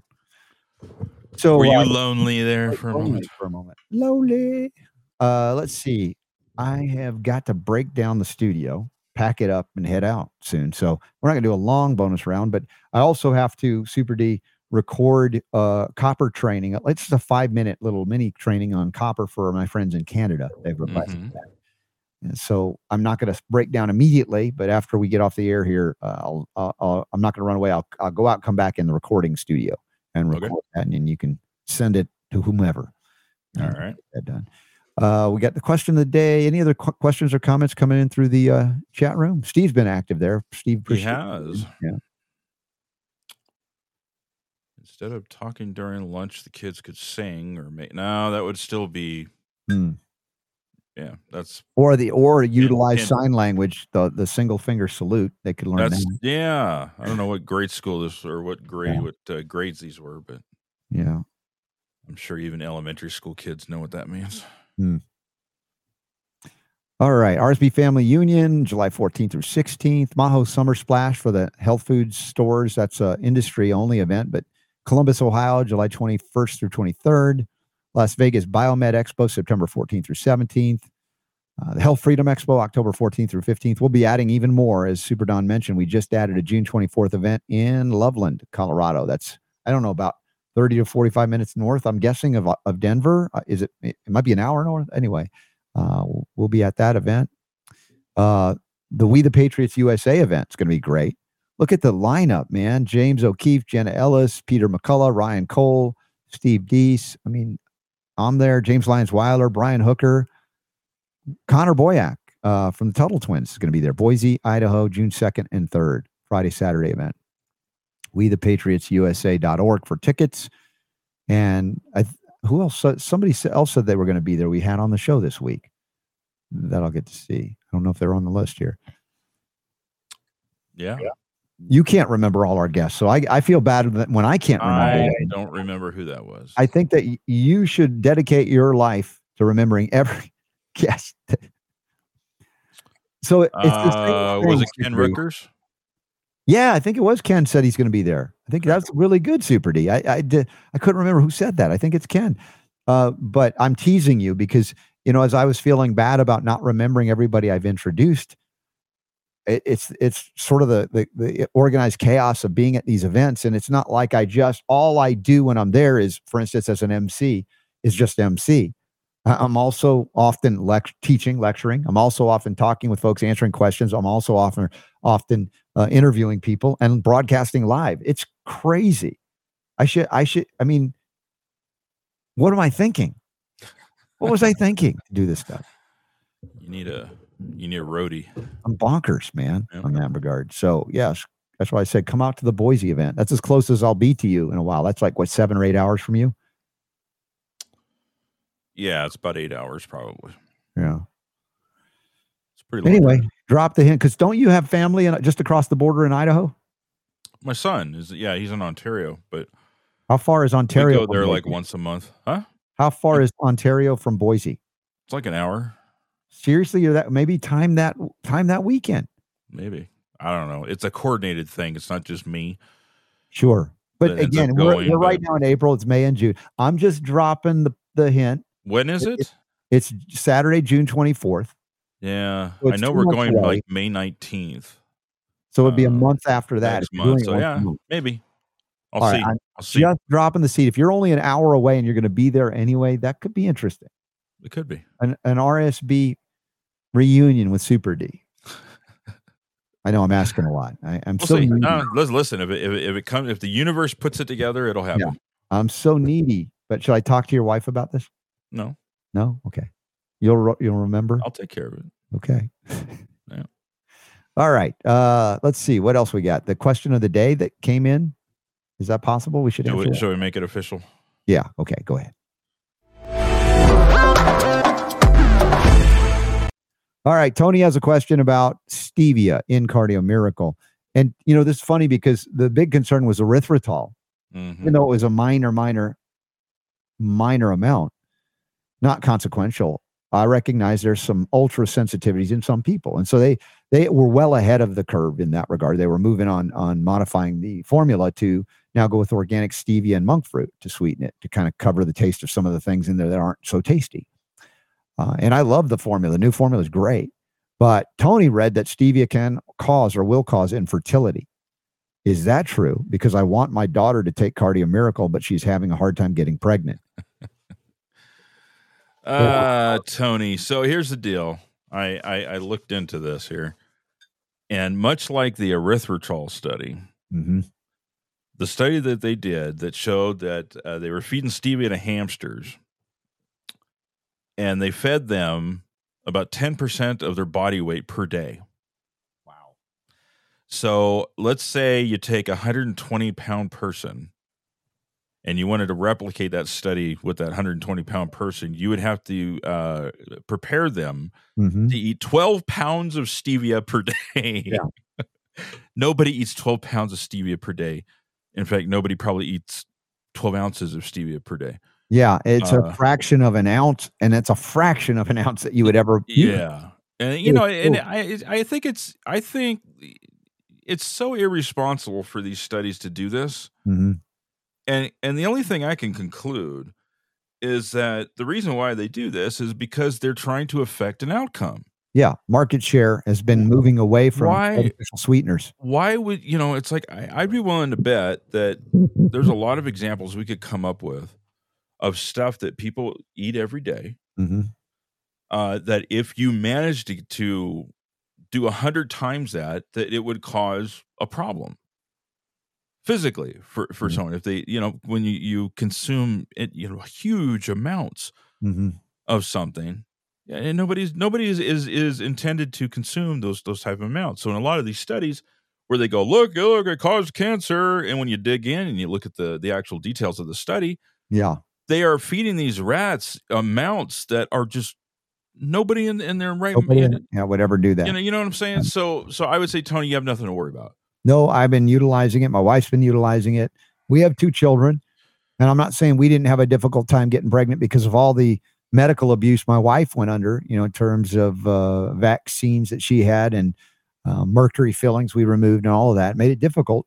But I will say, Tony, if she's not already taken your daughter, Hormonal Change Ease by Dr. Christopher's, and you can get that from Jonathan at choosetobehealthy.com. Use the discount code RSB5. I joke about getting my trainer pregnant, right, at the gym, Rachel, remember? Mm-hmm. I didn't do anything physical to her to get her pregnant. I'm saying that I said, you know what, you have a husband now that she got divorced. She had already 2 kids from another, and she, her new husband wanted to be a dad too. And, she's like, I don't know, man. I said, get on this. And in 2 months, she was pregnant. So I'm not saying that every case is, 100% successful that quickly, but it can make a difference if they're basically healthy otherwise. Right. Hormonal changes. Steve says, get Tony's daughter on seaweed supplements or products. Yeah, minerals are everything here.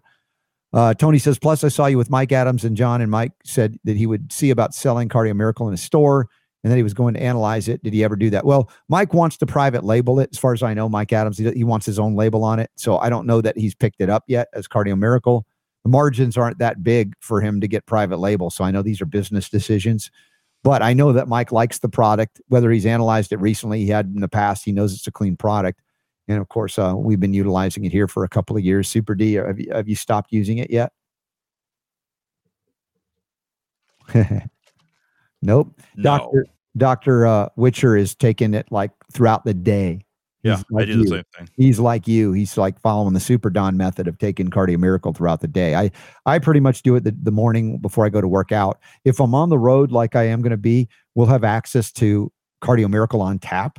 So we'll be drinking. I've been drinking a lot over the weekend. And when I'm traveling, I could use it more. But I would say no problem, Tony, for the Cardio Miracle. And hopefully that's helpful to you. And it's, again, brand new formula, even better without the erythritol. So, and I'm still using the erythritol in mine. It's very minimal. It doesn't bother me. It's another example of what I was talking about in the study that made the rounds all over the place, a few weeks ago. Yeah. The amount that they were giving to the rats or the mice or the whatever that was that they were testing on. Mm-hmm.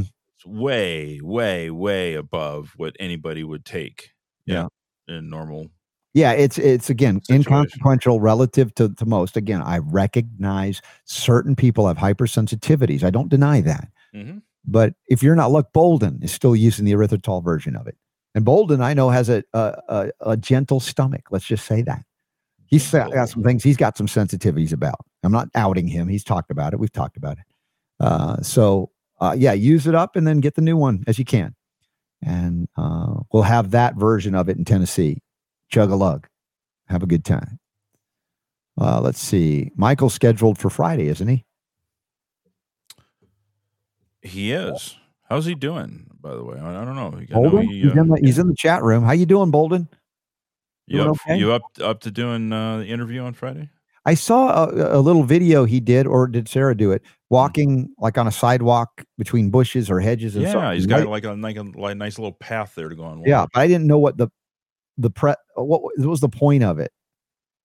Like, in other words, the point of it? Well, if you remember, he put this out on Facebook, so I know it's okay to say, but he ended up with like a ruptured lumbar disc. Oh, so it was related to his injury. And so he's been doing walking and stuff, I assume, just to I thought it was like something about the shrubbery that I wasn't following. So sorry about that, Michael. I'm glad you did that. Oh, do I take the bait? Yes. Yes. Yes. He is a knight that says knee. Yes, of course. So Michael, let us know. Friday's on, and actually, Friday, Robert, I'll just give you a heads up. Yes. Friday's going to be kind of an interesting show for me. Yeah. Because if you remember, originally, a couple weeks ago, I was talking about how I was going to end up going out of town that weekend. I forgot already. So I was going to try and do it from where we're I remember going. Now that you're telling me, but I forgot. Yeah, but it turns out that I'm not going to be leaving because I need to stay here because my daughter does not have anybody to watch the kids. Oh, no. Riley and Autumn. So, yeah. She needs grandpa. But the thing is, my wife is going. Oh, really? She's going on her own? So is she okay with that? Is my wife okay with that? Yeah. Yeah. She's going with my daughters and my sister and her husband. They're all going. Okay. It's going to be a big thing. But so I'm going to be staying behind to help watch the grandkids. But I'm not going to have my wife to watch. Oh yeah, it's going to be chaos in the production studio. Right? Now Riley, I think Riley will be in school, so I'll just have Autumn. Yeah. So if Autumn happens to be taking a nap during showtime, we'll be good. If not, I'll have a co-host in the studio with me. Well, and in those times, if I'm aware of that, it's not like I'll go, and Super Don, what do you think about that? While you're chasing the little, So we can manage. And with Michael Bolden, we'll be okay. Yeah. So did he respond? Did he say? He says, "Who doesn't like a little shrubbery?" Oh, right. Is that a yes? I'm taking that as a yes. Okay. All right. Cool. We got to save all this conversation for Friday, he says. Okay. So we won't talk about it anymore. All right. Neat. Okay. Let's see. Anything else to cover before we head out? And I don't know who I'm going to see in Nashville, but I hope it's you. Hope it's all of y'all. So and tomorrow. Yes. What are we doing? We got Jonathan E. Moore in hour 1. Yeah. And we don't have anybody in hour 2. Okay. Well, I'll see if I can maybe find one of the Nurse Freedom people. Maybe Kimberly Overton will be out there already. We'll keep it local. Keep it local. Yeah. I'll try to do that. And let's see. Yeah, we'll probably be. I don't know if I'll be in an event tomorrow or just at the hotel, casual, like sitting on the couch in the hotel, or maybe broadcasting. Hopefully, all goes well. And then I want to meet with the media team, make sure everything's going well, because this is the time I'm going to be an MC as well as a speaker and everything else for it. So I want to make sure everything goes as smoothly as possible and timely and all of that. Yeah. What have I gotten myself into? You're going to be okay. I'll be okay. Thank you, Super D, for the vote of confidence. Thank you to Dr. Tom Braun. You guys got to go back to that first hour interview. I don't know, Super D, if you could pay attention to it, but it was like nothing about what we would have talked about had we followed his website on stuff. Mm-hmm. It was a completely awesome conversation. Yeah, organic conversation. It was just absolutely. This is the second time we've had him on the show. Yeah. And the first time was exactly the same. Is that what happened then too? Pretty much, yeah. That I recall. I mean, what a great guy. And he's going to be at the Advanced Medicine Conference with Dr. Buttar. Again, advancedmedicineconference.com. Use the code RSB to get a discount on your tickets in St. Louis Memorial Day weekend. Hope to see you there. All right. Yeah. Well, thanks for tuning in, guys. That'd be it. Till tomorrow. God willing, we'll be seeing you less than 22 hours from now. Super D, I'm going to take a quick break, change out of this to something different for my copper training for Canada. And then I'll come back into the recording studio and do a quick recording. All right. We'll see you guys tomorrow. Have a great day.